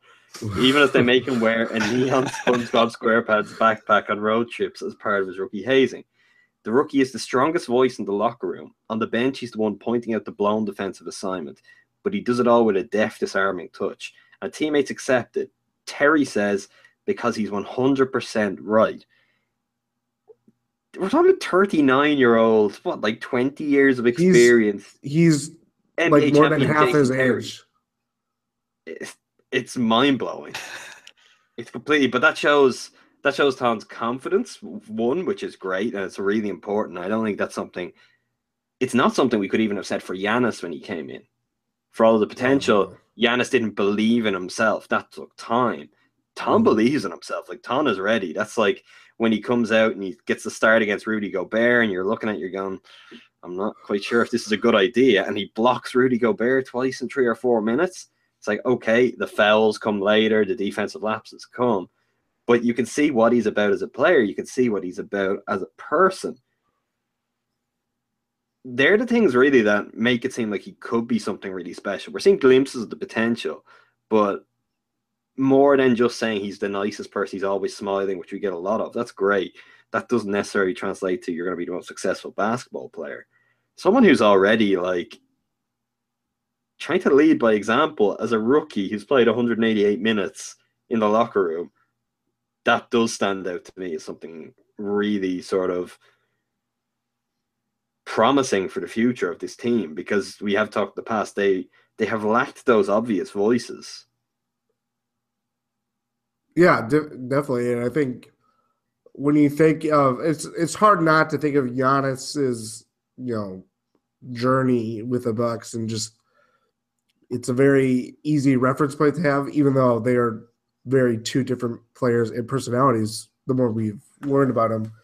But just to see, like, if you think about like his trajectory during that the famous 15-67 season in 2013-14. I mean, Giannis, they're designing plays for Thon. Like, when you saw Giannis, it was either him doing what he usually does, where running in transition, or just standing in a corner. They were designing plays for Thon. And now, like, I think we talked about it last week, the Nuggets game where you see him on, like, for the second half, I forget if he played at all, but he's on the sideline, like, up and down, like he's coaching out there. And that's stuck in the game since. Like, it's been really pronounced, like, how much of a leader, I guess. It's as crazy as that's, for me to say, but it's really, like, it's starting to flesh out. Like, there's a rookie wall coming in terms of performance, but just in terms of, like, what it means for him this season, getting acclimated to the NBA, all this stuff that, we've touched upon. When you see stuff like that, like him coming out of his shell and just not being this kind of novelty that we really, or this, hope for the future, really, to see this all, like, being fleshed out in front of our eyes, like, that's pretty cool to see. And that's what, I don't know, that's what makes it even more thrilling to watch. Yeah, touching on what Jordan said there, when someone makes a shot, if you look at the bench, Thon is the first guy up every single time. He's vocal off the bench, and this isn't, like we said, this isn't something that we expect from a 19-year-old rookie. Especially, he didn't even go to college; he came straight out of high school. And considering his journey to the NBA, but just talking about, like, the Howard Beck article, and just when you watch, like, those features that the Bucks do when, like, they interview him and Brogdon, or just talk about when in the practice facility and stuff like that, you never hear a bad word about him as a person, but beyond that, you don't hear a bad word about his character or his drive. He's just such a, impressive person in that sense. And you can see that, like, generally he's the hardest working guy in there. He's generally, trying to adapt to the NBA, and it's just great to see that. I think we've reached the point now where the Bucks' strategy when it comes to drafting, more than anything else, I think we put it down to, and it gets attributed now because they followed Giannis up with Thon, as, like, the Bucks really like these sort of projects, or they'll swing for the fences. What if more than anything, and I think this rings true on their successes in particular, it's high character guys they're picking. It's like, over anything else, the most successful recent Bucks draft picks. I mean, you could go even someone like, I mean, John Henson is a high character guy. He's always been very well liked in the locker room. He's been good around the community. It's a recurring theme of what they've done in drafting in recent years. And I mean, last year that was very much it with two guys, and I wouldn't be surprised if this year we get to the point where we're going, well, who are they going to pick? And you're starting to look and you're saying, well, there's question marks over that guy's work ethic, where this guy mightn't have quite the same talent, but everyone loves him. He leads his team. He does things the right way. That's the guy the Bucks are going to draft. That's the kind of place I'm getting to. I'm feeling this. Yeah, I mean, like you said, it's not just the big swings like a Giannis or a Thon. It extends to Brogdon recently. It extends to Jabari, even though that was second overall pick. Like that stood out even back then with Jabari. Even like Tobias Harris, obviously his stay wasn't that long, but when you hear about like Tobias Harris, and you see after the fact that all his charity work and just all that off the court stuff that he does, for community work and all that stuff, like that really goes a long way. And I think that obviously probably played an effect to him being selected. Like all this stuff, again, like we can only see last year, and that still kind of extends into this year, unfortunately for him. But a guy like Rashad Vaughn, who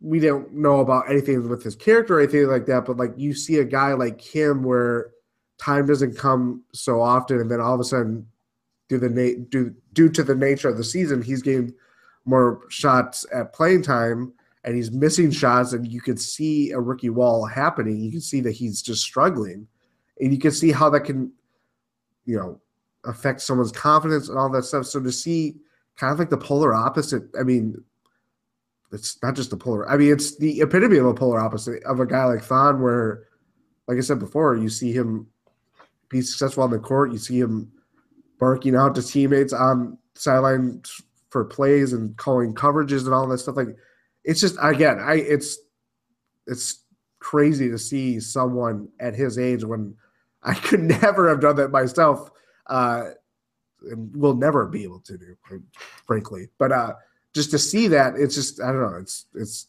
cool, very cool to see. Yeah, I think it's a somewhat understated sort of part of the direction the Bucks are trying to go moving forward, and you just hope that that sort of influence that they're trying to get in the locker room sort of spills onto the court, long term with these guys. Yeah, like without getting into specifics, we don't have to, but there's been multiple guys, if you go back to like the middle of the previous decade, and then some more recently, where the Bucks have gone for guys that clearly had lots of potential, but it didn't work out for other reasons. So they've been burned by that, and John Hammond has been burned by that. So it's not surprising to see an adjustment, but it's something that they're actually really reaping the rewards of. And it's the kind of thing you'll never fully get the real ins and outs of, because that's too important to their process and how they're picking some of these guys that other teams are missing.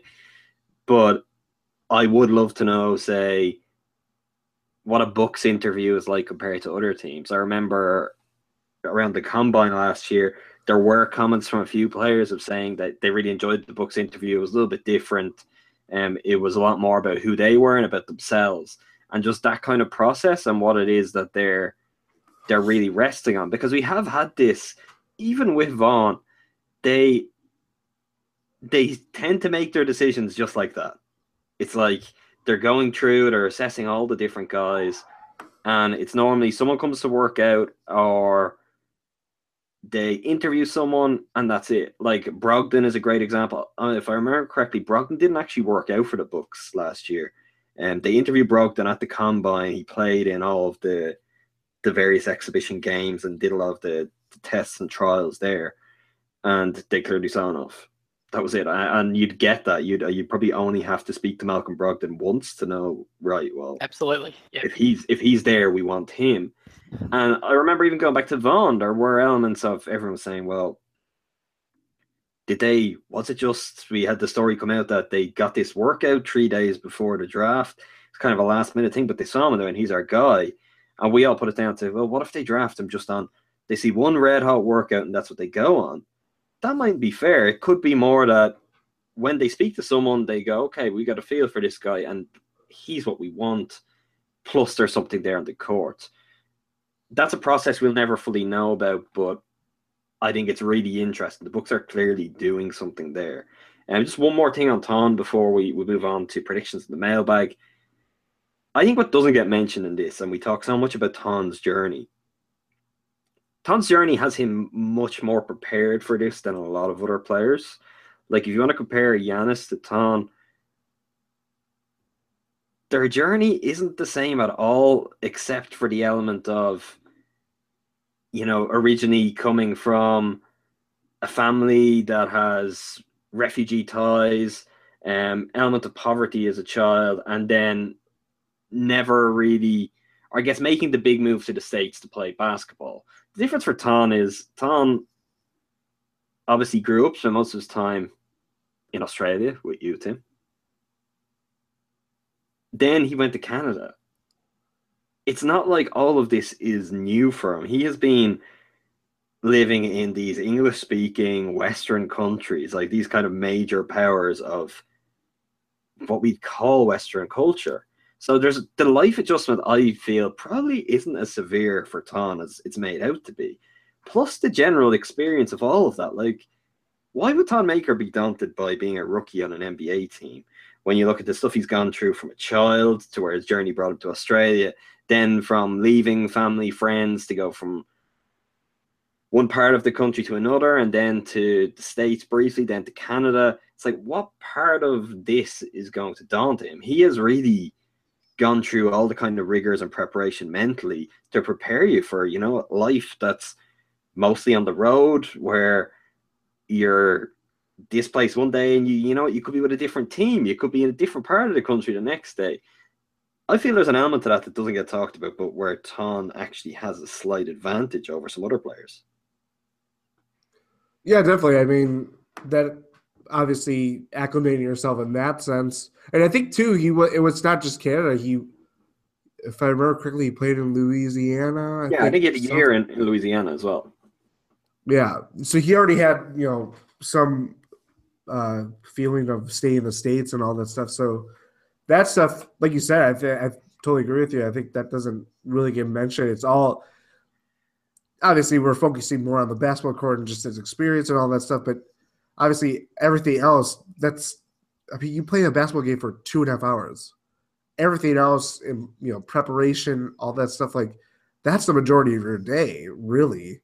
And getting through life and just day-to-day work, whether it's, you know, in Milwaukee or on the road, all this stuff, like you said, like I think that was already well managed for him at that point where he was used to it. It's not like a new experience both on and off the court. He already had half of that ready for him. He already knew what that would be. And even for how, you know, crazy of his journey has already been, going from South Sudan to Australia to the States to, I mean, he's already lived life on the road. I mean, that is a world traveler. He is a Thon Maker world traveler. I'll make a movie about that. But yeah, that is, yeah.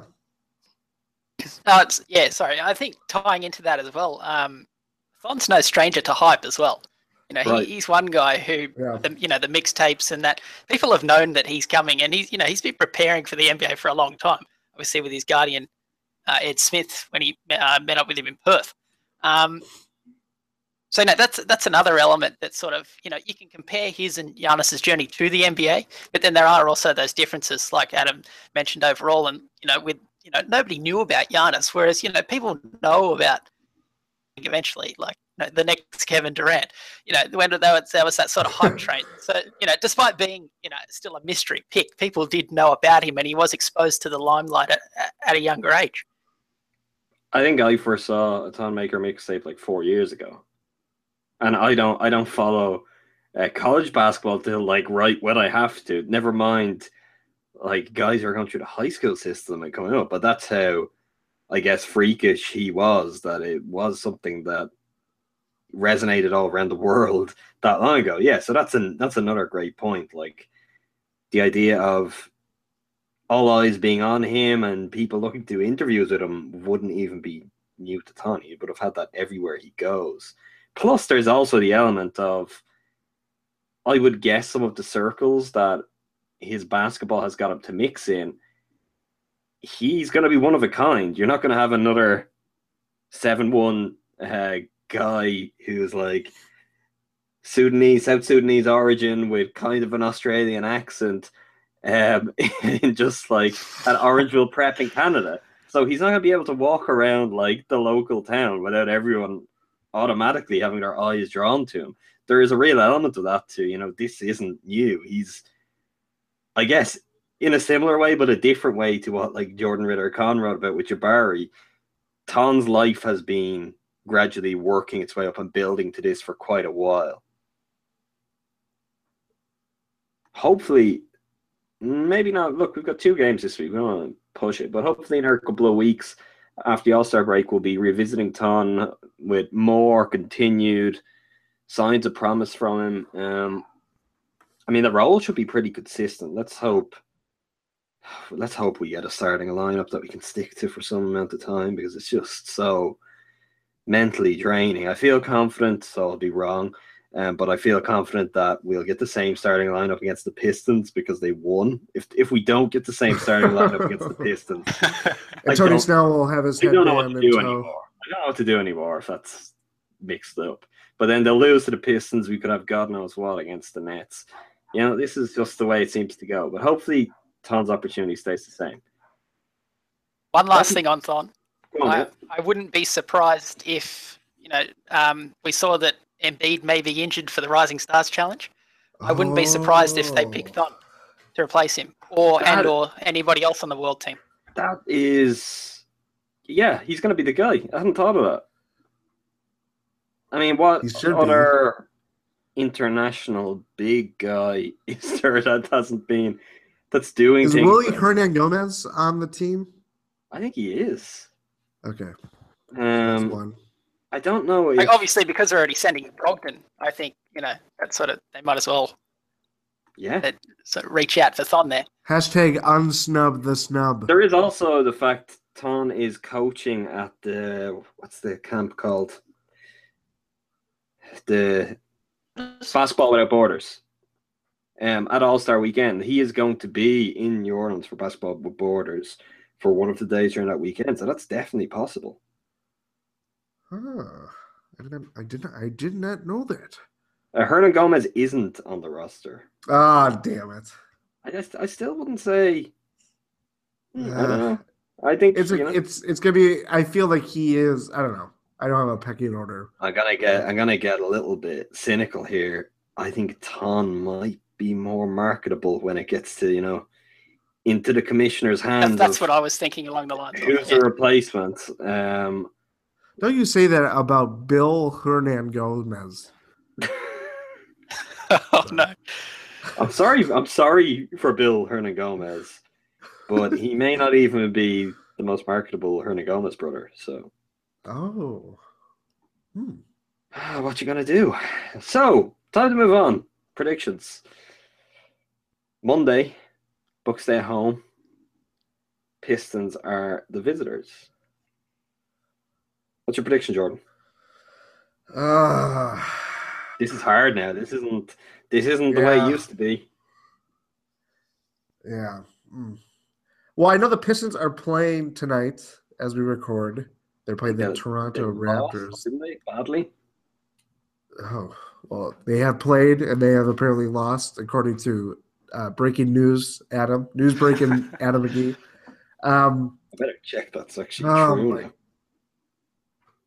I feel like they were not up when I saw it. Anyway, I don't know. I can't as much as I can't get a feel from the Bucks, and I'm very up close with the team and all that stuff. The Pistons are I'm sure they're as frustrating to watch. They beat the Raptors. They beat the Raptors? 102-101. So see, okay, there's a microcosm of the Pistons season, thinking that they lost without even knowing or watching maybe 10 minutes of the game.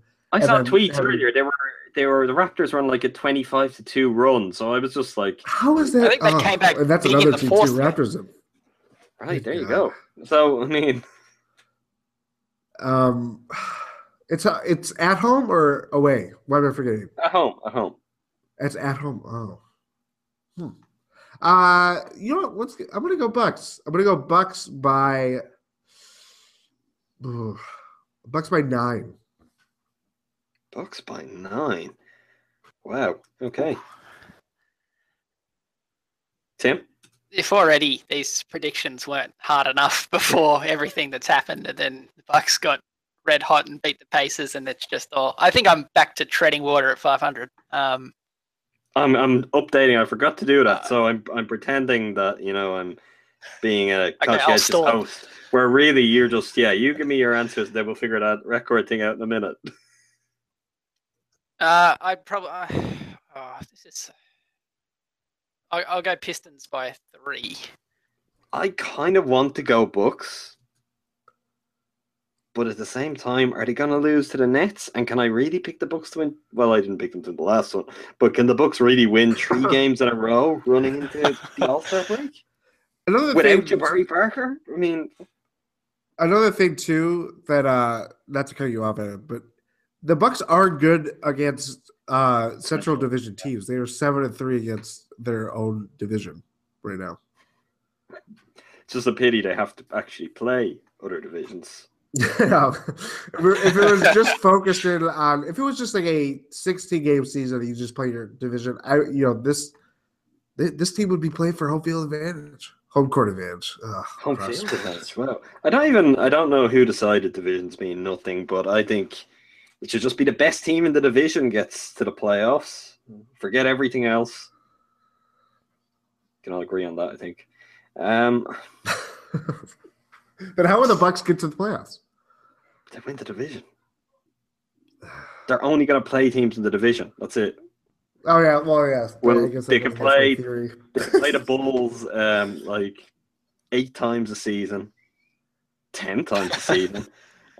So you're kind of getting this 40-game season where then I don't know. We'll expand it beyond that, but I'm just trying to take advantage of this nice little thing we seem to have going on. I'll go Bucks by 4. I mean, the Pistons are bad. They're not good either. They should be better. They probably have less of an excuse built in. They do have less of an excuse built in compared to the Bucks, but they're not great. I don't know what I'm going to do now for the Nets pick. And luckily, I have some time to think about that because Jordan, you're up first Wednesday on the road in the Barclays Center. I think we're now up to. I know I said this to you the other day, so I might even be short on this. I think the Nets have lost something like. Oh yeah. What did 2 I say? of the last 30. Yeah, it's something like that. Which is. They've won 2 of their last 30, so yeah. Or yeah. Well, that would have been. Yeah. That would have been quite the turn of events. They would be sort of outdoing the Heat. Lost the Nets had 2 won. of their last 30. Yeah. Yeah, they're currently at a 12-game losing streak. Oh, I'm sorry, Brooklyn fans. Anyway, I get this is a last grasp of a pickle sequel. Oh, no. You better believe I will be piping that up, serving that up. It'll be a Vlasic. The game will be a Vlasic that night. Yeah, the Nets are bad. As much as bad as the Bucks have been and could be, the Nets are very bad. So I'm going to go Bucks by 13. Yeah, I can't see. Well, I'd hope that the Bucks can get this done. Bucks by 9. I really want to pick the Nets. Get out of here. I can't pick the Bucks. Only pick the Bucks Nets. for a week. It's the Nets. Come on. It's the Bucks. I know. I played this game too, but it's the Nets. Lakers scored 47 points on them in the first quarter. Yeah, but that's not surprising. They're a very good offensive team and a crappy defensive team. The last time, I think this is the last time the Nets won, they dropped 143 points in the Pelicans. That was the last time? Yeah, I think so. So why couldn't they do that too? Yeah, I guess they could. They're going to shoot a three. Oh, you want? They shoot a ton of threes. Like they're bad players, but they're well coached. That's basically the Lakers. Lakers do have more talent, but bad players well coached is kind of. What's their record since they cut Yogi Ferrell? Oh, I don't know. They probably haven't won. Well, because they started off great. Obviously, they lost 28 of their last 30. I almost screwed that up again, but I would imagine that probably started around the time that they cut them, because they were like what? I don't know. They surprised us. Obviously, it was like them and the Bulls that surprised us originally. Teams on losing streaks just scare me when they have to play the Bucks. Oh God, yeah. I'm gonna go Bucks by 2, very reluctantly. I think I'm more playing the game here. If everyone else is gonna go Bucks, so I can't afford to lose ground on a stupid Nets pick. So the Nets will definitely win. I'm nearly done updating. We didn't quite stall well enough. I had to do some thinking myself, and I'm amazed by how I have plummeted in the last week.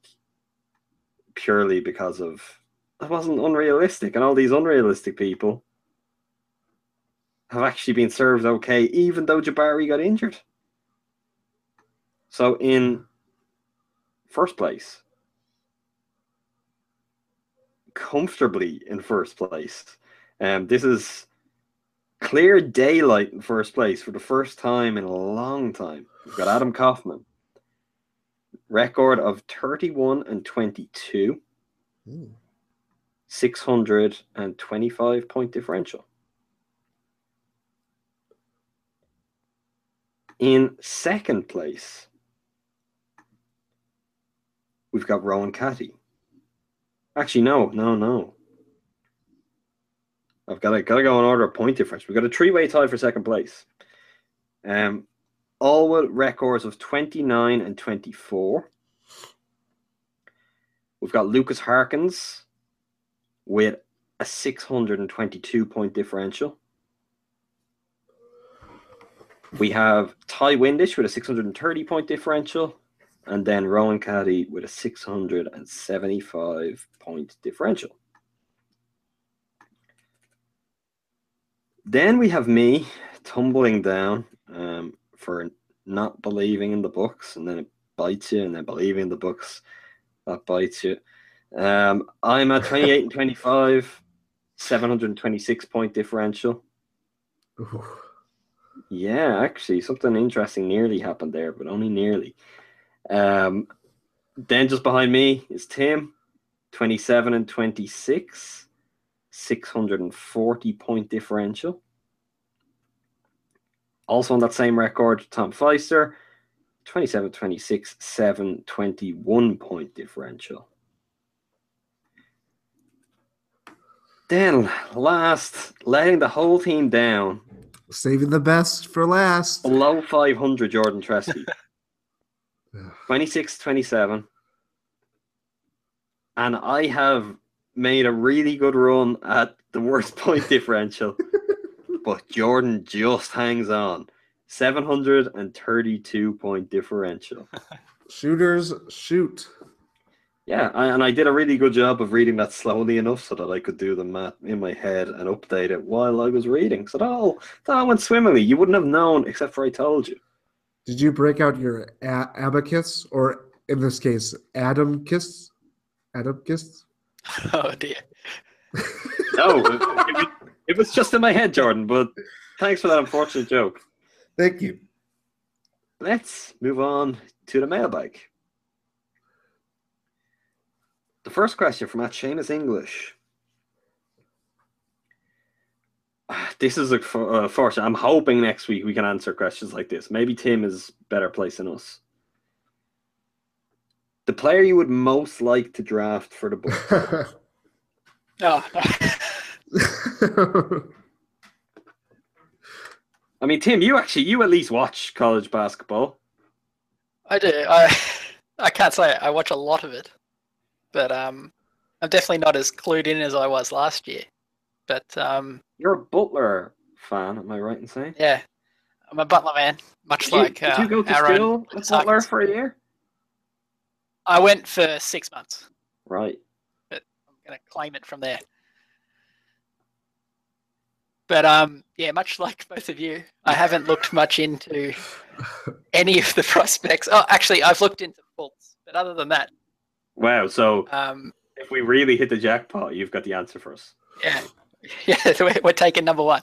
Yeah. But I think certainly over the last week, unfortunately, our attention will turn towards mock drafts and player evaluations. But much like you guys have said for the last couple of ones, yeah, it's coming soon. I feel like before, I feel like I'm comfortable to speak about a player's game, or if I know enough about them. I'm just gonna make up prospects that I feel like would be legitimate basketball players. Like, oh yeah, James Smith, he's got a good jumper. James Smith, that's the best you could do was James Smith. I'm spitballing here. I have to think about real people's names instead of just stock answers. But let's go with James Smith. I feel like the Bucks would do really well with James Smith. I really like Donata Zigic. He plays for Shabana Zagreb. He's a very skilled center. No, he's not real. No one believes that he's not real. Oh, you just James Smith us. Yeah, I did. You have to use your imagination a little bit. Yeah. James Smith. No, as I said, we'll get really big into draft content by the end of this month. That has been the plan all along. I used to say, well, I'm sure we'll get people complaining. I'm now not so sure we'll get people complaining. So that's a win for everyone. We'll be there just when you want it. Every week there's going to be more and more draft questions coming in. Yeah. Look, that's cool. We did a lot of that last year, and that worked well for us. So draft research is starting in the next day or so for me, and then it's probably a couple of weeks down the line before you see it on site, as much as anything, because we're going to be pretty busy with, stuff like All-Star Weekend and potentially the trade deadline still. And never count out the gambler. Oh, yeah. I will say this, though, before we go any further. I have said enough about Lonzo Ball. The chipmunk, that's all you're ever going to have. That's all. Yeah, I can't top it. I got to Costanza, get out, clap my hands, get out. That's all I have on Lonzo Ball, and that's all I will have. That might be problematic, Jordan. I feel like we might need to talk about No. It's we're gonna have to work around it, Adam. Okay. That's not way more. Don't worry about that if you're like, oh, I like Lonzo Ball. I'd like to hear Jordan talking. Jordan makes resolutions on the podcast and forgets them all the time. Give him 3 or 4 weeks, he'll be talking about them again. Just like, I'm not talking about Greg Monroe trades. All of a sudden, he talks about them. New Year's resolutions are made to be broken. A wise man once said that. Mahatma Gandhi. From at Starpunk83. With Jabari out for the season, does it force the Bucks to make a move for another scorer? No. I've seen a lot of stuff, especially with today's events. People are ready for a trade, and even just the fact that the Bucks have 5 centers, they look like they're hoarding centers for the taking. I don't really think it's going to be a center crisis. That's the Bucks. It's like basically the Bucks have invested in water, right? The Bucks are like I can't remember what the name of the real guy is. The Bucks are Christian Bale at the end of The Big Short. And, water is where it's at. It was James Smith, and that's who it was. It was not James Smith. John Hammond is there. He's gone, we've got all the water. He's maniacally laughing to himself. And when other people need water, they're going to come calling. That's the Bucks with centers right now. I'm hoping this trade, I made a joke about this earlier, but I'm hoping this trade deadline entirely consists of NBA teams trading centers for centers. Just swapping. The Bucks, that would be amazing. The Bucks are going to trade two centers and get 3 back. That's what's going to happen. Plumlee for Hibbert and Haas. I think you're only allowed to trade Plumlees and Zellers. Yeah. Oh, that's true. Tyler, watch out. Cody, watch out. Luke, wherever you are.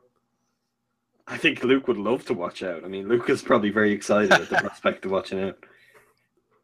The answer to this question is really that the Bucks have already made the move for another scorer. They did it when Middleton got injured and they got Beasley. So it literally doesn't change. It's just Jabari's not there now, so they've got Beasley. So that's it. I mean, Michael Beasley is the savior, people. That's what you're in for a few months, potentially a year if they bring him back. So, I mean, so far it's been fine. It's been fun. I still don't like him starting. I would much prefer if Mirtz was the starter and Beasley on the bench. But look, can't complain with the results right now. I have unfortunate news. Luke Zeller has retired. Really? Yeah. Don't do that. I thought Giannis had done something or No. It's not the week to say that. Luke Zeller's 29. Did he have injuries or did he just give up? The last team he played for was the Austin Toros, which are now the Austin Spurs. So he gave up. Yeah. Sad. Yeah. By the way, you don't Tyler Zeller's already 27? Yeah, well, that seems about right. It's like Miles Plumlee's 20. Well, that's what I'm saying. Like they're like 28. it's like a Plumlee effect. They're older than what they should be. They're all the same. Plumlees and Zellers, all the same. That's true. The next one. From @Zach_Stratton29. How much longer do you see Thon Maker in the starting lineup? Oh, How like long Adam is a said piece of before. string, Zach? Like Adam said before, we were definitely in spin that wheel mode with Jason Kidd, looking for anything to get something going. I would like to see him in the starting lineup for the rest of the season. Use him like he is. He's gonna have foul trouble anyway, so might as well. I don't know. It's going to be in 10 to 15 minute increments, but hoping that is different than expecting that. So let's go with next. Let's go with after the All-Star break against the Jazz. It'll be changed. Yeah, I agree. I want to see him start pretty much for the rest of the season, but probably more importantly, I don't want to see him start but then not play, starters minutes. I want to see him get the John Henson treatment. That's what you're exactly. talking about. Yeah. But yeah, you want to see him play decent minutes because you've got nothing to lose by, playing him. Yeah, now I will say we don't want to see him play. We don't want to see him play like 42, 44 minutes. Oh, I've got you. We've always got to be careful on this. There is a point, Jason Kidd. There's a point, Jason Kidd, where when you give guys the Jared Bayless game, where you do run the risk of losing something, particularly their health. So that's lots of minutes, but within reason. If you're listening, Jason Kidd. Which, come on, I'm sure he listens. How could he not listen? The strangest thing said on this podcast, and Jason Kidd is listening. And we're very sorry for all the jokes that we made. I would say that I think he will be there most of the season, as much as there may be a game here or there where number one listener does his own thing and just messes up the team. But aside from that, I don't want to see him at power forward. I hate it. He's going to be a center long term. We're talking about how good his shooting is already looking. There's no novelty to a stretch forward. Teams are like well prepared, well used to the dangers a stretch four can pose, where you can really kind of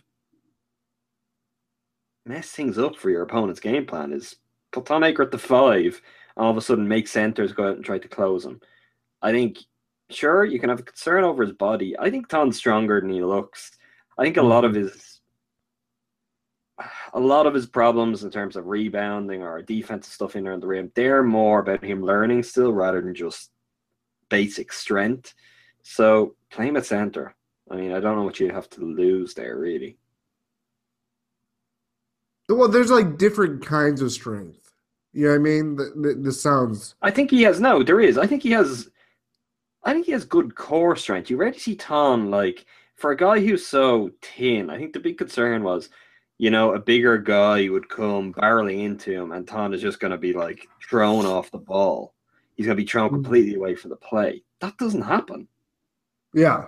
If you look at a guy like Henson, yeah, he's easily pushed around. Thon is not that way, which is kind of weird to what we've long talked about and what many people talked about when he was on his way to the NBA and stuff like that. I think it's worth noting as well, because this is going to come up and this will be muscle watch time next offseason. People will think about this. But Muscle Thon. He is never going to look like Giannis looks. Like, there's genetic reasons for that. For anyone who hasn't already done this or didn't look into it around the time he was drafted when there was more stuff around it, Thon comes from an African tribe of people called the Dinka people.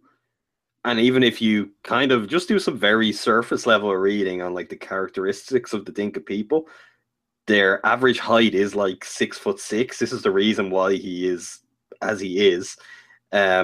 and they're rail thin, and they're some of the strongest one of the strongest tribes in Africa, in spite of the fact that they're incredibly light. So you can already see that when you look at him. He looks really strong now.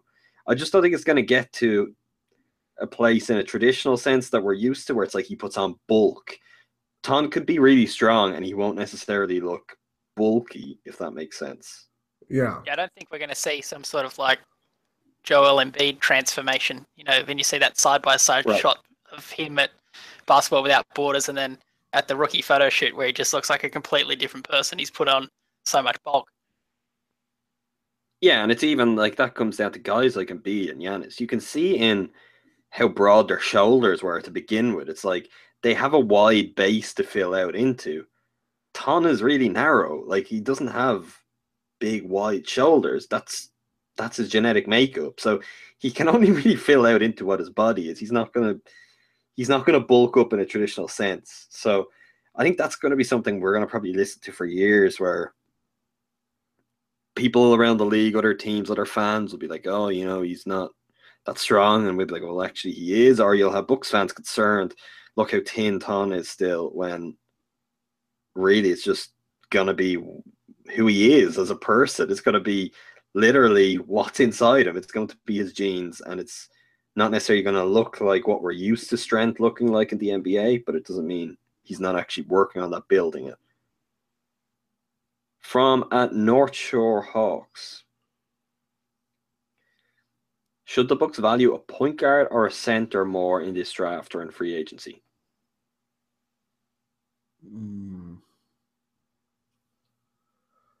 Well, there's different factors, because obviously you have Hibbert, even though we have you have Hibbert's going to be a free agent. Monroe's most likely going to be a free agent. Spencer Hawes, who knows how that goes? Maybe declines his player option. He honestly might. I hope so. Yeah. I mean, if Henson, he's not going to play, we don't want him opting in to come back. Yeah. Henson, who knows that if he stay out, this is more just gut feeling than anything concrete at this point, but who knows what happens with him. Obviously, Thon is still as promising as he's been. You're not going to expect him to be a starter, like a actual starter, not like the JOB starts or 15-minute starts, whatever you want to call it. So you have that, but also the Bucks still only have 2 point guards on the roster. And Malcolm Brogdon, as good as he's been, this is not any knock on him. Long term, he is going to be a point guard, but this is still something new for him. This is new for his role, even though he, played as a playmaker or initiator, whatever you want to call it, in Virginia. There's still need for the Bucks to have some depth with point guard, and not just depth, really, just something different from the fact that Delly and Brogdon are very similar players, if that makes sense. They're not athletically like a dynamic point guard. They're very, calm, collective, poised playmakers. They're not like I don't know. They're not on the top tier of athleticism or anything like that. Even though obviously Malcolm can throw down a Brog hammer, but I don't know. It's going to be interesting to watch for a lot of reasons. And I was going to go into something else, but I feel like it's too fresh. But just you never know with Jabari. That's another thing you have to kind of keep in the back of your mind, as depressing that sounds. What are we getting at here? Because spit it out, Jordan. I'm not getting no. I think there's a question in a couple of minutes that's going to make you anyway, so you might as well do it now. No. I'll wait till the question. Wait to the question. He's going to sit on it. No, I think obviously it could all depend on what Greg Monroe does, because obviously you would assume that Hibbert and Hawes are gone, and then that leaves you with Henson, Thon, and Monroe. Hopefully I'm not missing anybody. And then obviously that depends on what Monroe does. But like Jordan said, I think they're going to look for a guard, and considering the way the Bucks are trending, and I don't know a lot, like I said before, about personnel per se, but I know that it is, or it's supposedly a stronger guard class. So obviously, if the Bucks would cash in six on that, point that would be guards at ideal. the moment in the Draft Express top 10. Obviously, I think Bucks are going to be looking at sort of mid-lottery the way they're going at the moment, and I think that's Really? the way we're all expecting it to go. Mid-lottery? Like mid-lottery is in. Okay, mid-lottery. Yeah, Sevens. okay. So 7, Yeah. 8-ish. Yeah, okay. Yeah, sort of like a similar situation to last year. Yeah, I think that's fair. I said that they're in much better position. Like I would be shocked if they pick as low as they did last year. And that's when we As long as consider they don't play the Sixers late in April, right? Yeah, or if they don't end up in a 3-way tie and lose the drawing for this, which is like so Bucks, really. I mean, Yeah, but we got Thon. Look at what they got. They could have traded back and got Todd. Yeah, And the got Kings traded Marquise Chris. Raptors got Jakob Pertl, the Yak. That guy's, he's barely playing. I just got married like tonight. Chicago. He started tonight. I know, but let's be honest. What was with that Chicago thing? What was that about? I don't know. I felt like it would be very necessary to go into. I don't know why. Anyway, it's not like we're, chances are they probably would have taken Thon at 8. It's not like that. Yeah, that was a very again, a very Bucks thing to happen. It's just so we just take him. Yeah, I guess so. I think it should be point guard, but I've been saying this as long as I've been at the site and as long as I've been following Bucks stuff, and they just don't do it. So I don't know if there's any benefit to me falling in love with a point guard this year, only for them not to take any point guard again. It's a kind of weird one. The center thing does depend on Monroe, but realistically, they are going to need a center. Well, maybe not. If Henson's still there, you've got Thon and Monroe. Like if I feel like without knowing anything about how both the Bucks feel about him or how Monroe feels about them, no sources. If the Bucks take it, no sources. Yeah, I don't have any sources. I don't have any intel. We don't need any fake NBA accounts tweeting this out as. Yeah, Elton Brand's not gonna talk to me like see you later. Why would he talk to me anyway? Even though Monroe does like the Calatrava, I gotta bring that back up. I feel like if the Bucks do draft a center, that kind of says everything about what they think of Monroe or chances of re-signing him. I mean, also, why drafting a center? Then what is Thon? What was the point of that? Well, yeah, that's true. I mean, you're hoping long term. Yeah, that is very true. So, I really don't know. I don't know what they do. I'd be looking at point guards. Obviously, you're going to have to address center in some way. The real answer is, I guess, both. I wouldn't draft a center because you've got your young center who you hope becomes something more. The next one from an Andrew RVH. Do you think Tom will end up averaging more than 6 points per game at the end of the season? I believe he's at 3.4 right now. 3.4 to 6 point what? 6 points per game? Yeah. So basically, he just has to make 2 threes for the rest. Well, no, he's got to make more than that. Need to make a bit more, yeah. Well, from here on out, he's got to make at least 2 threes a game. I'm not a math man. I'm a madman. I'm not a math man. No. Really? I think he could get there. I think that's if I was set the over under. I think that's a good number. I think you've got the case for either side, but I think he got close. How many games does he have more than 10 points? Like 3? Yeah, well, I mean, how many games does he play long enough to have more than 10 points? That could be the problem here, that he plays like it's per game, and he's played a couple of games where literally seconds on the floor. Yeah, that's his averages are ruined because of games where, and I mean, let's be honest, he's done his best where he's had a few games where he's like on for 90 seconds and hits a couple of trees. That's true. Yeah, that first Pacers game, he's had 2 double-digit scoring games. Pretty impressive for 188 minutes.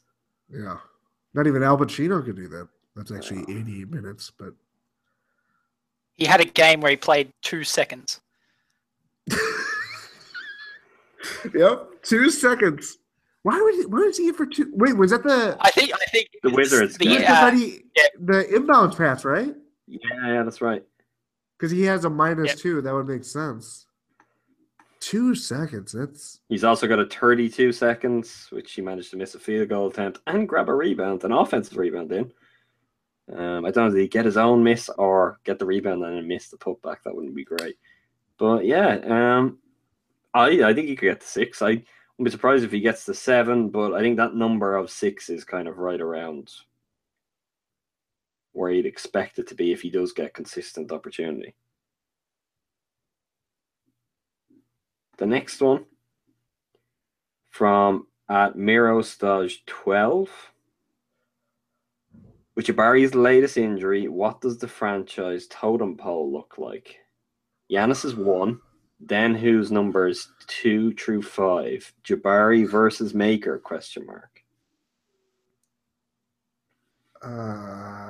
Spit it out, Jordan. Total. Wait, okay. We have to define this criteria. I mean, you've been given 2 through 5, so if Giannis is 1, Yeah, but we're talking about long-term future, like. yeah. Well, I mean, if you're gonna put them 2 through 5, yeah, this is long term. Well, no, because there's 2 different ways you can look at it. Where value to the team long-term, or how they top out, like what kind of player they top out to be. I guess that's intertwined. Who's more valuable that isn't gonna pan out? Yeah, I'm just making this more difficult for my enjoyment. Just being Jordan about it. Yeah, 2 through 5. Well, I'll go Middleton for 2. I'm going to go 2 first. That's Middleton. 5. Yeah, you just did that. 5. I'm just letting the audience know.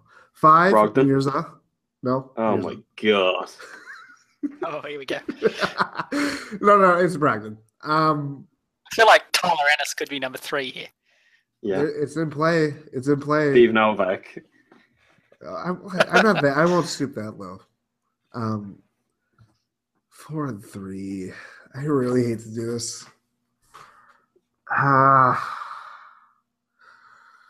gotta go Thon 3, Jabari 4. Oh my god.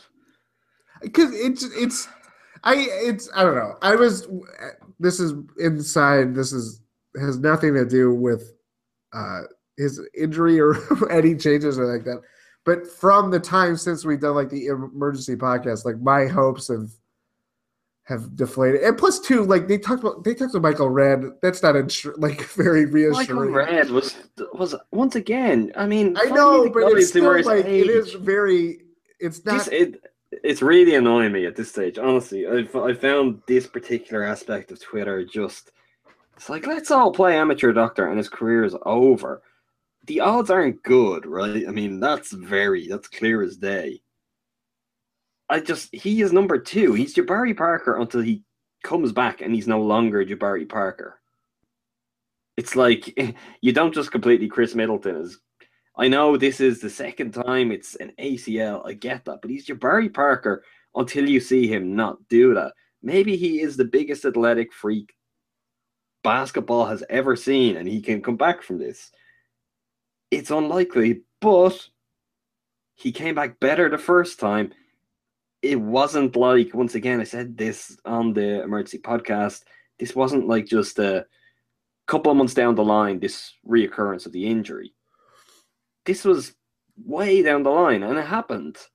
And sure, I'm guessing it doesn't help. There's a weakness there. It increases the likelihood. What was it? Pashke came out with the stat. I think you're 40%. There's a 40% likelihood that you'll tear your ACL for a second time if you torn it once. So yeah, that's okay. That absolutely factors into it. But it was the exact same kind of incident, as we said, as when he did it the first time. Like, Jabari Parker is Jabari Parker until we're proven otherwise. And I can't see the point in viewing it any other way. It's really, you can't pin everything on him, but to suddenly say like Thon Maker is ahead of Jabari Parker, I mean, that's getting insanely carried away with what this is, or it's being just completely bottom out beyond pessimism. Like, there's got to be. We're talking about a guy. We just had a conversation. Will Thon Maker get to 6 points per game by the end of the season? And we're going to put him ahead of Jabari Parker in the long time standings. Come on, I'm gonna lose my mind if this is what the next year is going to be like. Well, we're all here sitting, or we're all here sitting. Oh yeah, that's how you say it. I don't know why I question myself. We're all here sitting playing at amateur doctor when there's only one doctor on the Bucks right now. That's Dr. Hibbert. I had to get that in there. Tim, do I have to get angry at you? I've got my anger out in Jordan, so it's safe to. Well, I feel you've got a bias built in as well. I'll understand more if you want to put Thon a little bit higher up the rank. No, like, I don't think I'm as vocal about being as torn as Jordan is, but it does tear me because there are legitimate concerns about Jabari, and as much as we need to stay positive about it, you can't ignore it completely. Obviously, Giannis is number one. For me, I'd probably still have Jabari as number two. I said that I might be more biased towards Thon, but I don't want to get carried away, like you said. So I've still got Middleton as 3, Thon as 4, and then Brogdon as 5. It's exactly my list. Next week, I'm winning 6. Is going to be just me and Tim. Just me and Tim. Goodbye, everyone. I feel Jordan's got a piece in the works, people, that I'm now really worried about. He's given himself 10 days nearly to work on this piece, and I haven't looked yet, but I feel like it could be. The title is a banger. The 4 Horsemen of the Apocalypse just riding in to the Bradley Center is what this piece is going to be the equivalent of, judging by that Jordan take. I don't know, Jordan. I don't know where to go on that one. It's a fluid thought process, but it's deflating. Again, it's all I could say is find me the guys with I've seen this again in other articles. Like, we touched on it just to basically say this is a knee injury, but it's not the same. So if we can just get that out of the way, like, this is an emergency podcast, we'll say it now so we don't have to have it again. Comparing Derrick Rose to Jabari Parker it's the dumbest thing ever. Yeah, they're 2 Chicago guys that happen to have they both went to Simeon and they both tore an ACL. Yeah. Then Rose had 2 injuries and 2 meniscus tears, different injury to Jabari's, and he had them at different age. So that's not relevant. I feel the same way about going down like Michael Redd, Josh Howard, Baron Davis Bertans, Danny Manning. I feel Davis Bertans is the most relevant one that we've actually found. Yeah, Davy Birdhands. But do you know, like, I tweeted that out for the account at the time. I think I tweeted on my own account as well. That's the only guy that I've seen in the NBA right now playing professional basketball for years. Tore his ACL twice and he's back doing things. I had some people say, he's not that athletic. He's not, but he's actually more athletic than I think people realize. He can throw down a hammer. He can. Throw down a and he moves hammer very well. Like, he's kind of, the way he plays a lot of his game, like, he's a spot-up shooter is what he's, I guess, most associated with now. That's a terrible role if you have bad knees, where he's going to be, like, running at pace around screens, trying to stop at a moment's notice to pull up and shoot. So right now, he's doing a really good job of that in spite of it. That's a 24-year-old. It's the closest I've seen an age who's actually playing at this level. So that's giving me some cause for hope. Different guys. And I think it was mentioned on the broadcast, and that was interesting, and it might be true. Jabari, it's probably a good job we've seen more efficient three-point shooting, mid-range shooting from Jabari, because that could well have to be more of an element of his game. Sure, you can maybe still get the explosive dunks every now and then, but it is the bully ball stuff where you're really throwing yourself into contact. Although that isn't where the injuries have happened, that's the kind of thing where his confidence is going to be really shook on. So he may have to adjust, but I don't think that's necessarily beyond him. Jabari could be a completely different guy. I still think he's got the skill and he's got the intelligence to be the second most important guy. if he becomes, he's only a 15-point per game scorer for the rest of his career, but he makes a lot more. He's maybe works more in his rebounding. He improves as a defender. That's like a role player, Jabari. But that might be all this team needs. Then maybe Thon does eventually get past that. But right now, to say, like, from what we know, okay, we know what's wrong with Jabari in terms of his knee, but we also have a real idea of what he can do. So I can understand being down on, well, will he do that to the same level? But he's going to come back. This is the thing all along. He is going to come back. So until he comes back and we're like, okay, we've seen 6 months of Jabari and, you know, maybe we should waive him and bring Johnny O'Brien in. Until we get to that stage, I'm not ready to get into ridiculous, like, oh, well, you know, they've got a plan without Jabari. They've got a plan with Jabari. This is the chance. This is it. If it doesn't work out for them, it's because of injury to Jabari. It's because of other things. That's how it was. But they can't really kind of uproot what the plan was based on this. And at least publicly, they're not doing that. And I honestly don't expect them to. I just think everyone needs to chill out. Is it good? It is definitely not good. Is Jabari 100% finished? Never going to be valuable to this team again?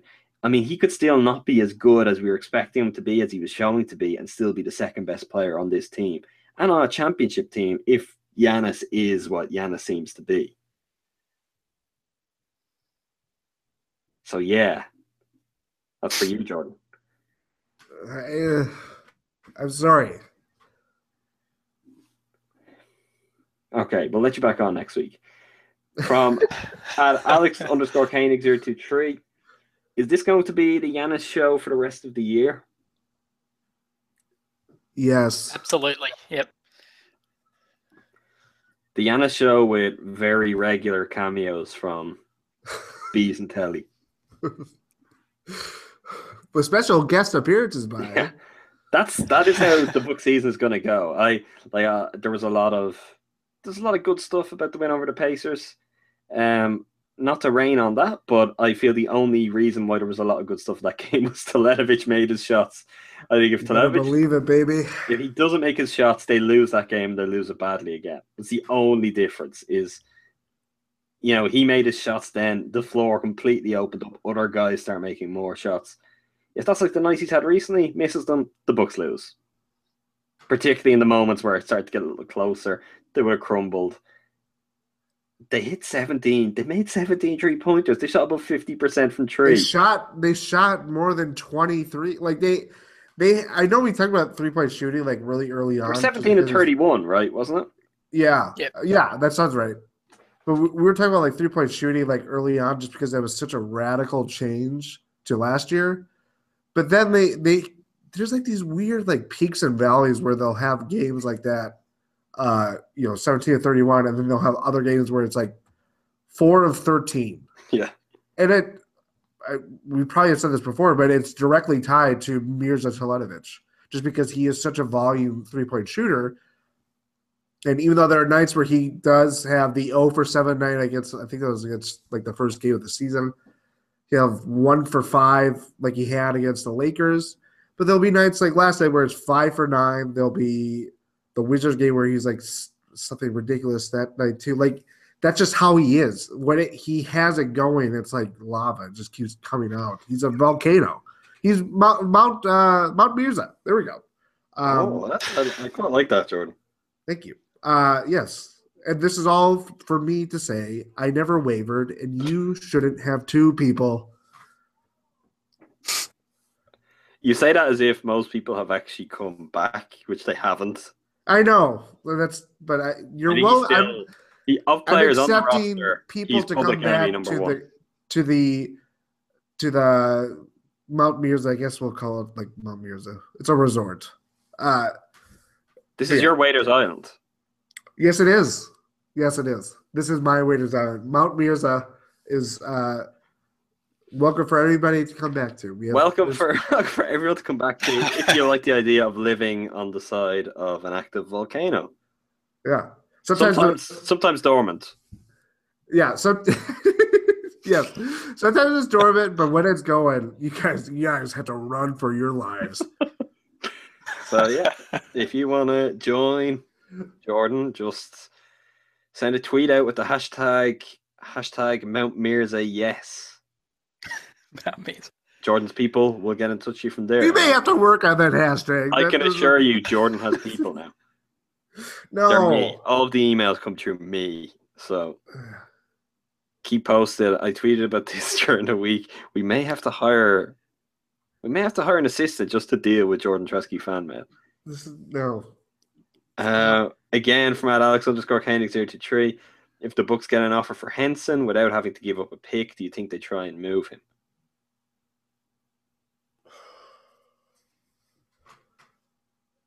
I mean, you're Mr. I've got a feeling. I've got a good feeling that Henson's going to be moved. Yeah. You're predicting an Ursan. I've got this feeling. It's in my bones. It's electric. Something. How I feel about a Henson trade is far different from what they would feel. I'm going to go no. I'm just going to say no. I think unlike sort of the Plumlee situation where they'd just rather get rid of the contract and get nothing back in return, I think they're still, reaching here, presuming. But I'd say that you're looking to get something in return for Henson. And also, again, it hangs on Munro. If they trade Henson and then Munro opts out, they're sort of left with Thon. After starting with all three guys to begin the season, there's suddenly no one, and that becomes an issue. Yeah, I think Henson, if he is traded, I don't even think it would be Ursan was before the date that I think, it could be later. It could be once we're kind of true free agency and we know what Monroe's future is. It'd be crazy for them to trade Henson and then they could have Monroe opt out, Hawes opt out, Hibbert's a free agent. And then you're going to somewhere with Thon Maker as your only center on the roster. Yeah. So I don't think they're going to do that. There's no way you give up a pick with Henson to trade him. There's no reason to. People might be frustrated by Henson. People are frustrated by Henson. That's like a constant. They traded Miles Plumlee without giving up a pick. Why would they give a pick for Henson, whose deal is good? Yeah. So they're looking for something back. If anything, they might want to pick a second rounder or something to take. I think they take something not great as a player. And once the contract wasn't lengthy for a second round pick for Henson, maybe if they were to move him, that's the kind of deal they look at. But no, not with a pick just to get rid of him. There's no need to do that. From Jinson Grobing, which is probably not how that's pronounced, but there you go. What was your takeaway from Thon's start against the Pacers? I guess this is specifically him at center. Where do you guys weigh in on this thing that I'm very passionate about that isn't how people rank Jabari Parker, this Thon Maker the center versus Thon Maker the power forward? Yeah, I know you talked to me about it Friday when the starting lineup came out and you didn't like it. I was like, he's playing. I didn't really think about it. And then when you see that game and then you see Pacers game, and not just Pacers game, you see him again the Jazz game or when he has made or been on the floor, he's primarily played center, I want to say. That sounds right. There's something different about it. And like Adam said, the fact that he's a 3-point shooter, a stretch five, whatever you want to call it, that's far different than a stretch four, which has become commonplace in the NBA. That's not this radical new thing, pace and space era kind of thing. That is kind of solidified as being how lineups should be in today's NBA. So seeing him play as well as he did against the Pacers, or even a game like the Jazz, at this point you should have him play center. That's, as Adam said, that's the position that he's going to play. That's where the Bucks envision him, judging by play him at center. So play him there. That's simple as that. Yeah, I'm just happy that he's getting minutes, but obviously I think we'd all rather prefer him play at centre because, like Jordan said, long term, that's where, he's the stretch five. That's what you think. It's probably too early to tell. Well, certainly for me, whether it's, I'm completely against him playing a bit of the 4, but certainly primarily I think he needs to be playing centre. I think we talked about this way back. I think it was Jordan's thing preseason that he was intrigued by if we see some of it. If you're going to play him at the 4, I'd like to see him beside Monroe. I thought you were going to go the other way. Speaking of EAA, my experimental aircraft association, the telethon. Phone lines are open. You saw it. Oh yeah, I don't know if that's. This is one of the better hashtags. Yeah, that is. There we go. That is a great hashtag. That is. I think that's too subtle for people. It might take if people don't get Jack Bauer, I think they shouldn't. They should not get Jack Bauer. Telethon is incredibly dumb. Telethon is very finely crafted. Way too much by your standards. I don't know if people are going to get it. I can go one way. I'm like, hey, again, like I said, I'm versatile. I can hit up shots, from the above the break, couple steps before. And the other times I can hammer it home like a slam dunk.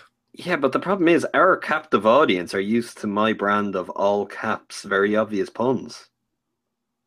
Telethon is very neat and layered. Yes. It's not exactly like a bat out of Snell. Or from the depths of Snell. From the depths of Snell is a great one, yeah. Sneller's Market, is that a good one? Do you like that one? No. The buyers or sellers, Sneller. No, I do have one for 4. I just didn't happen to be on the account for he did a 4 the other night, didn't he? Yeah, he did. Yeah. And I missed one. I was tweeting for my own account, but I missed one because I was busy trying to get my Thon share Photoshop together before he made another one, and he did it anyway. So then I was like, "Oh, it's all gone wrong." But that's now in the bank for future reference. The sheriff could come and lay down the law when that applies. Yeah, I'm all in center. I like the idea. I think him and Moose could be fun because if you are worried about his strength or his rebounding, whatever, put him with the one kind of big bruising center the Bucks have. And maybe his shot blocking would have helped Monroe, and if we're talking old Monroe, new Monroe, he does whatever he wants. But yeah, next one from David Dunn 21. Does it feel like we're cheating on Jabari with Tom? I think Jordan should answer this first. I will answer it. Yes, Jordan, you're not cheating on Jabari. You've left Jabari. I've not let. No. You got the first train out of town, and you're now shacked up in Tom Town. That's no Mount Mirza. That's after you escaped Mount Mirza that you have to. It's the nearest village where you have to go for safety when Mirza erupts. Yeah. That is a very interesting question. No, it is. I know that sounded very sarcastic, but it is because it is like this out with the old, in with the new type thing. You know what I mean? Like that sounds very. It is for some people, yeah. That is what it is. And I may have said something like that, but I don't know. It's just, I don't know. It's, again. Jordan's answer is yes. I feel like Jordan's answer is yes. He's just like, yeah, I'm struggling to own it, but there's something, it feels, and this might come into the piece I'm working on, which is, the title is a banger. It's a great name. I will say this piece still has to get through me in the edit. Yeah, I haven't written anything other than the title, but it's a good title. It's a damn good title. I don't know. This injury feels so much different to me. I can't quite put it like the right way. But from his rookie season, or seeing that injury in his rookie season to now, I don't know. There's maybe it's just the external factors of like where the Bucks are now, and just everything feels real with the timeline where they want to be and all that stuff. But just something about it, I don't know. I don't know how I'm thinking about it. But anyway, yeah, I think to answer the question, yes, and I will own up to it that I may have already done that. No, I don't. Well, evident from our answer a couple of questions ago, I don't think we're necessarily cheating on Jabari with Thon. Ideally these two guys play together in the future on a great team, but I think Thon was always going to get his opportunity, and he was already starting to get his opportunity anyway with Jabari there. So, I think we're not going to stop loving Jabari just because he's not playing. I think some of he's us going to become more loved because yeah. The shall remain. Yeah, the others shall remain nameless, but they don't need to be named. I mean, everyone knows who they are. Name names. They know who they are. Most importantly. No, I mean, this is. I don't. I can't say does it feel like we, because I think the collective we. Well, this is a thing. It's just like this desperation to just, one, pretend what happened didn't happen. Two, to move on to the next thing. So we're that all of this hasn't gone to waste. As if worst case scenario, just having Giannis would be the end of the world anyway. But yeah, I think collectively people go this way. I just don't see it. They're different pieces. They do different things. They're always supposed to. I can't just compare them. You're asking me to compare apples and oranges here. That's really. And I mean, we compare they're apples much to better apples. than the best oranges. You know what I'm talking about? The Granny Smiths. Yeah, I know we did this a couple of weeks ago. We're in the business of comparing apples to apples, though, right? I'm not doing this. If we want to compare oranges, we compare oranges.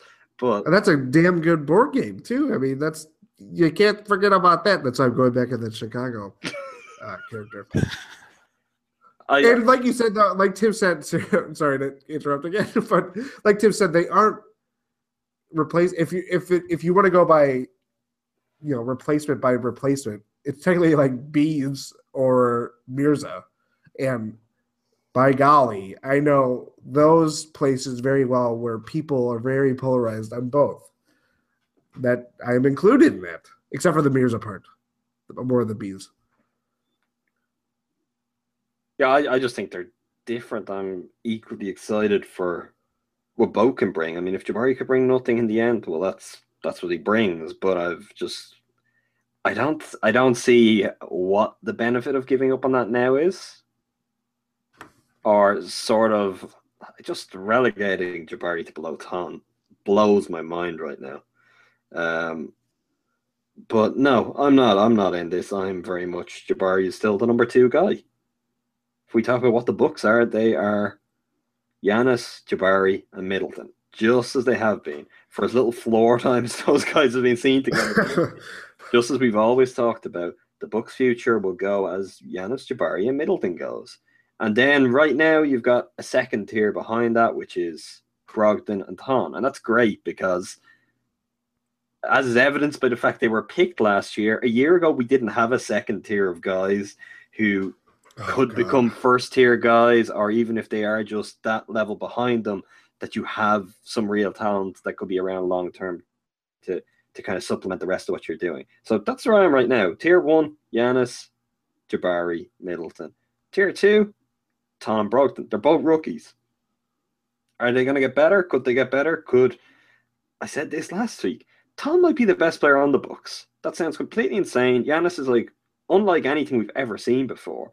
But if we're playing the projection game, the same game where Jabari's never going to be the same, and Thon could be the greatest player ever. We literally don't know any of this right now.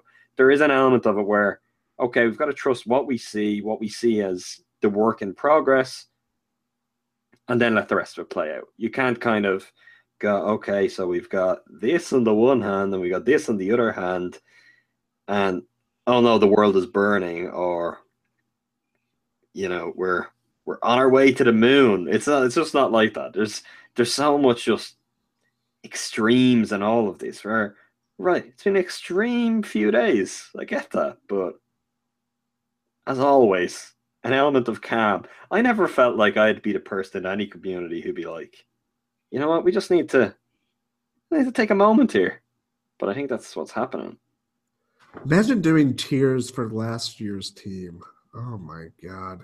You had tier 1 and then you had the next tier, and that was it. They were all No, there wouldn't be even tier 2. There would be tier. Yeah, it would but be whatever it was. I think there was a big space in between the tiers. Yeah, it'd be tier 1 and then tier 2, blank, tier 3, tier 4, whatever you would have felt. Like there wouldn't be a tier 2, really. I guess maybe Monroe, but that's about it. I think last year the tears were more rolling down our faces. Oh. From Vanilla 7 Gorilla. Is there any substance to the Rubio rumors this year? Been hearing them for a while now. No.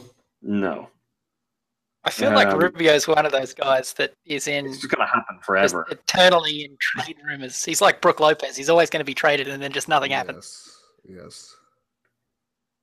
I just like this was a real thing last year.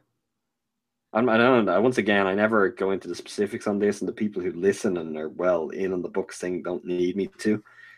But there was people reporting this last year, real people, and then there are reports this year.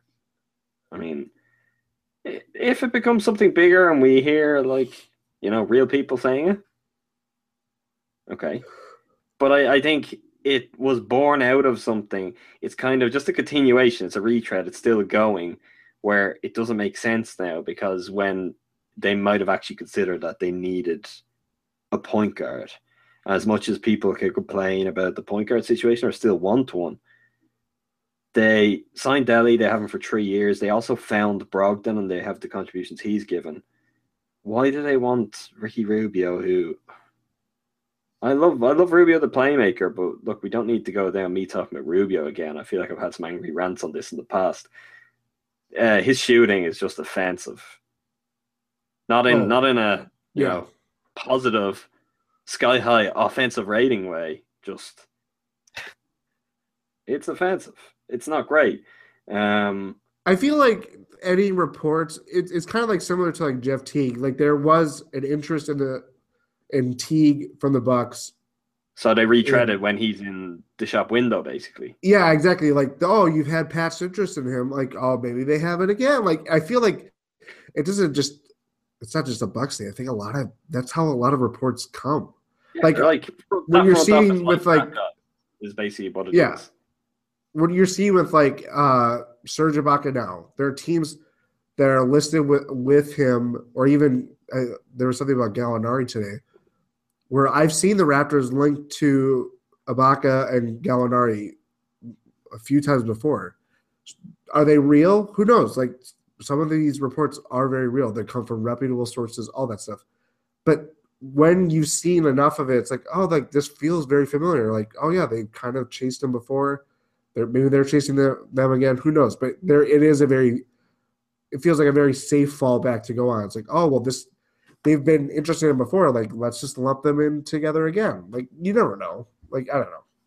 Yeah, this is like 2 weeks from now, Bucks fans, when the Hawks realize what they're doing and they get rid of this cover they've had and they trade Paul Millsap. And then next thing, you hear, the Bucks might be interested in Dwight Howard.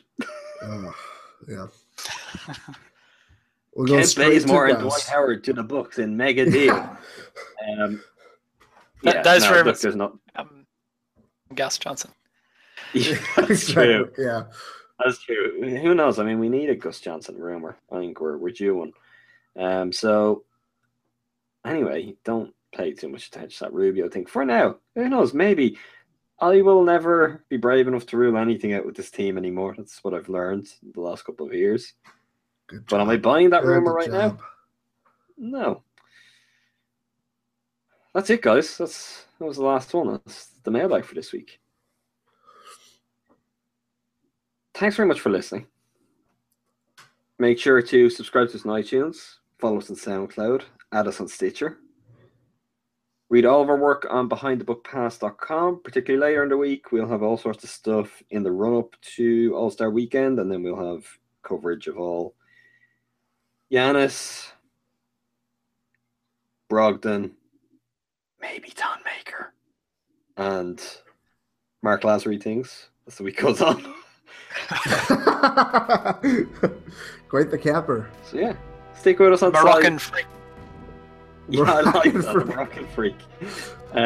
Stick with us, and we'll be back this time next week.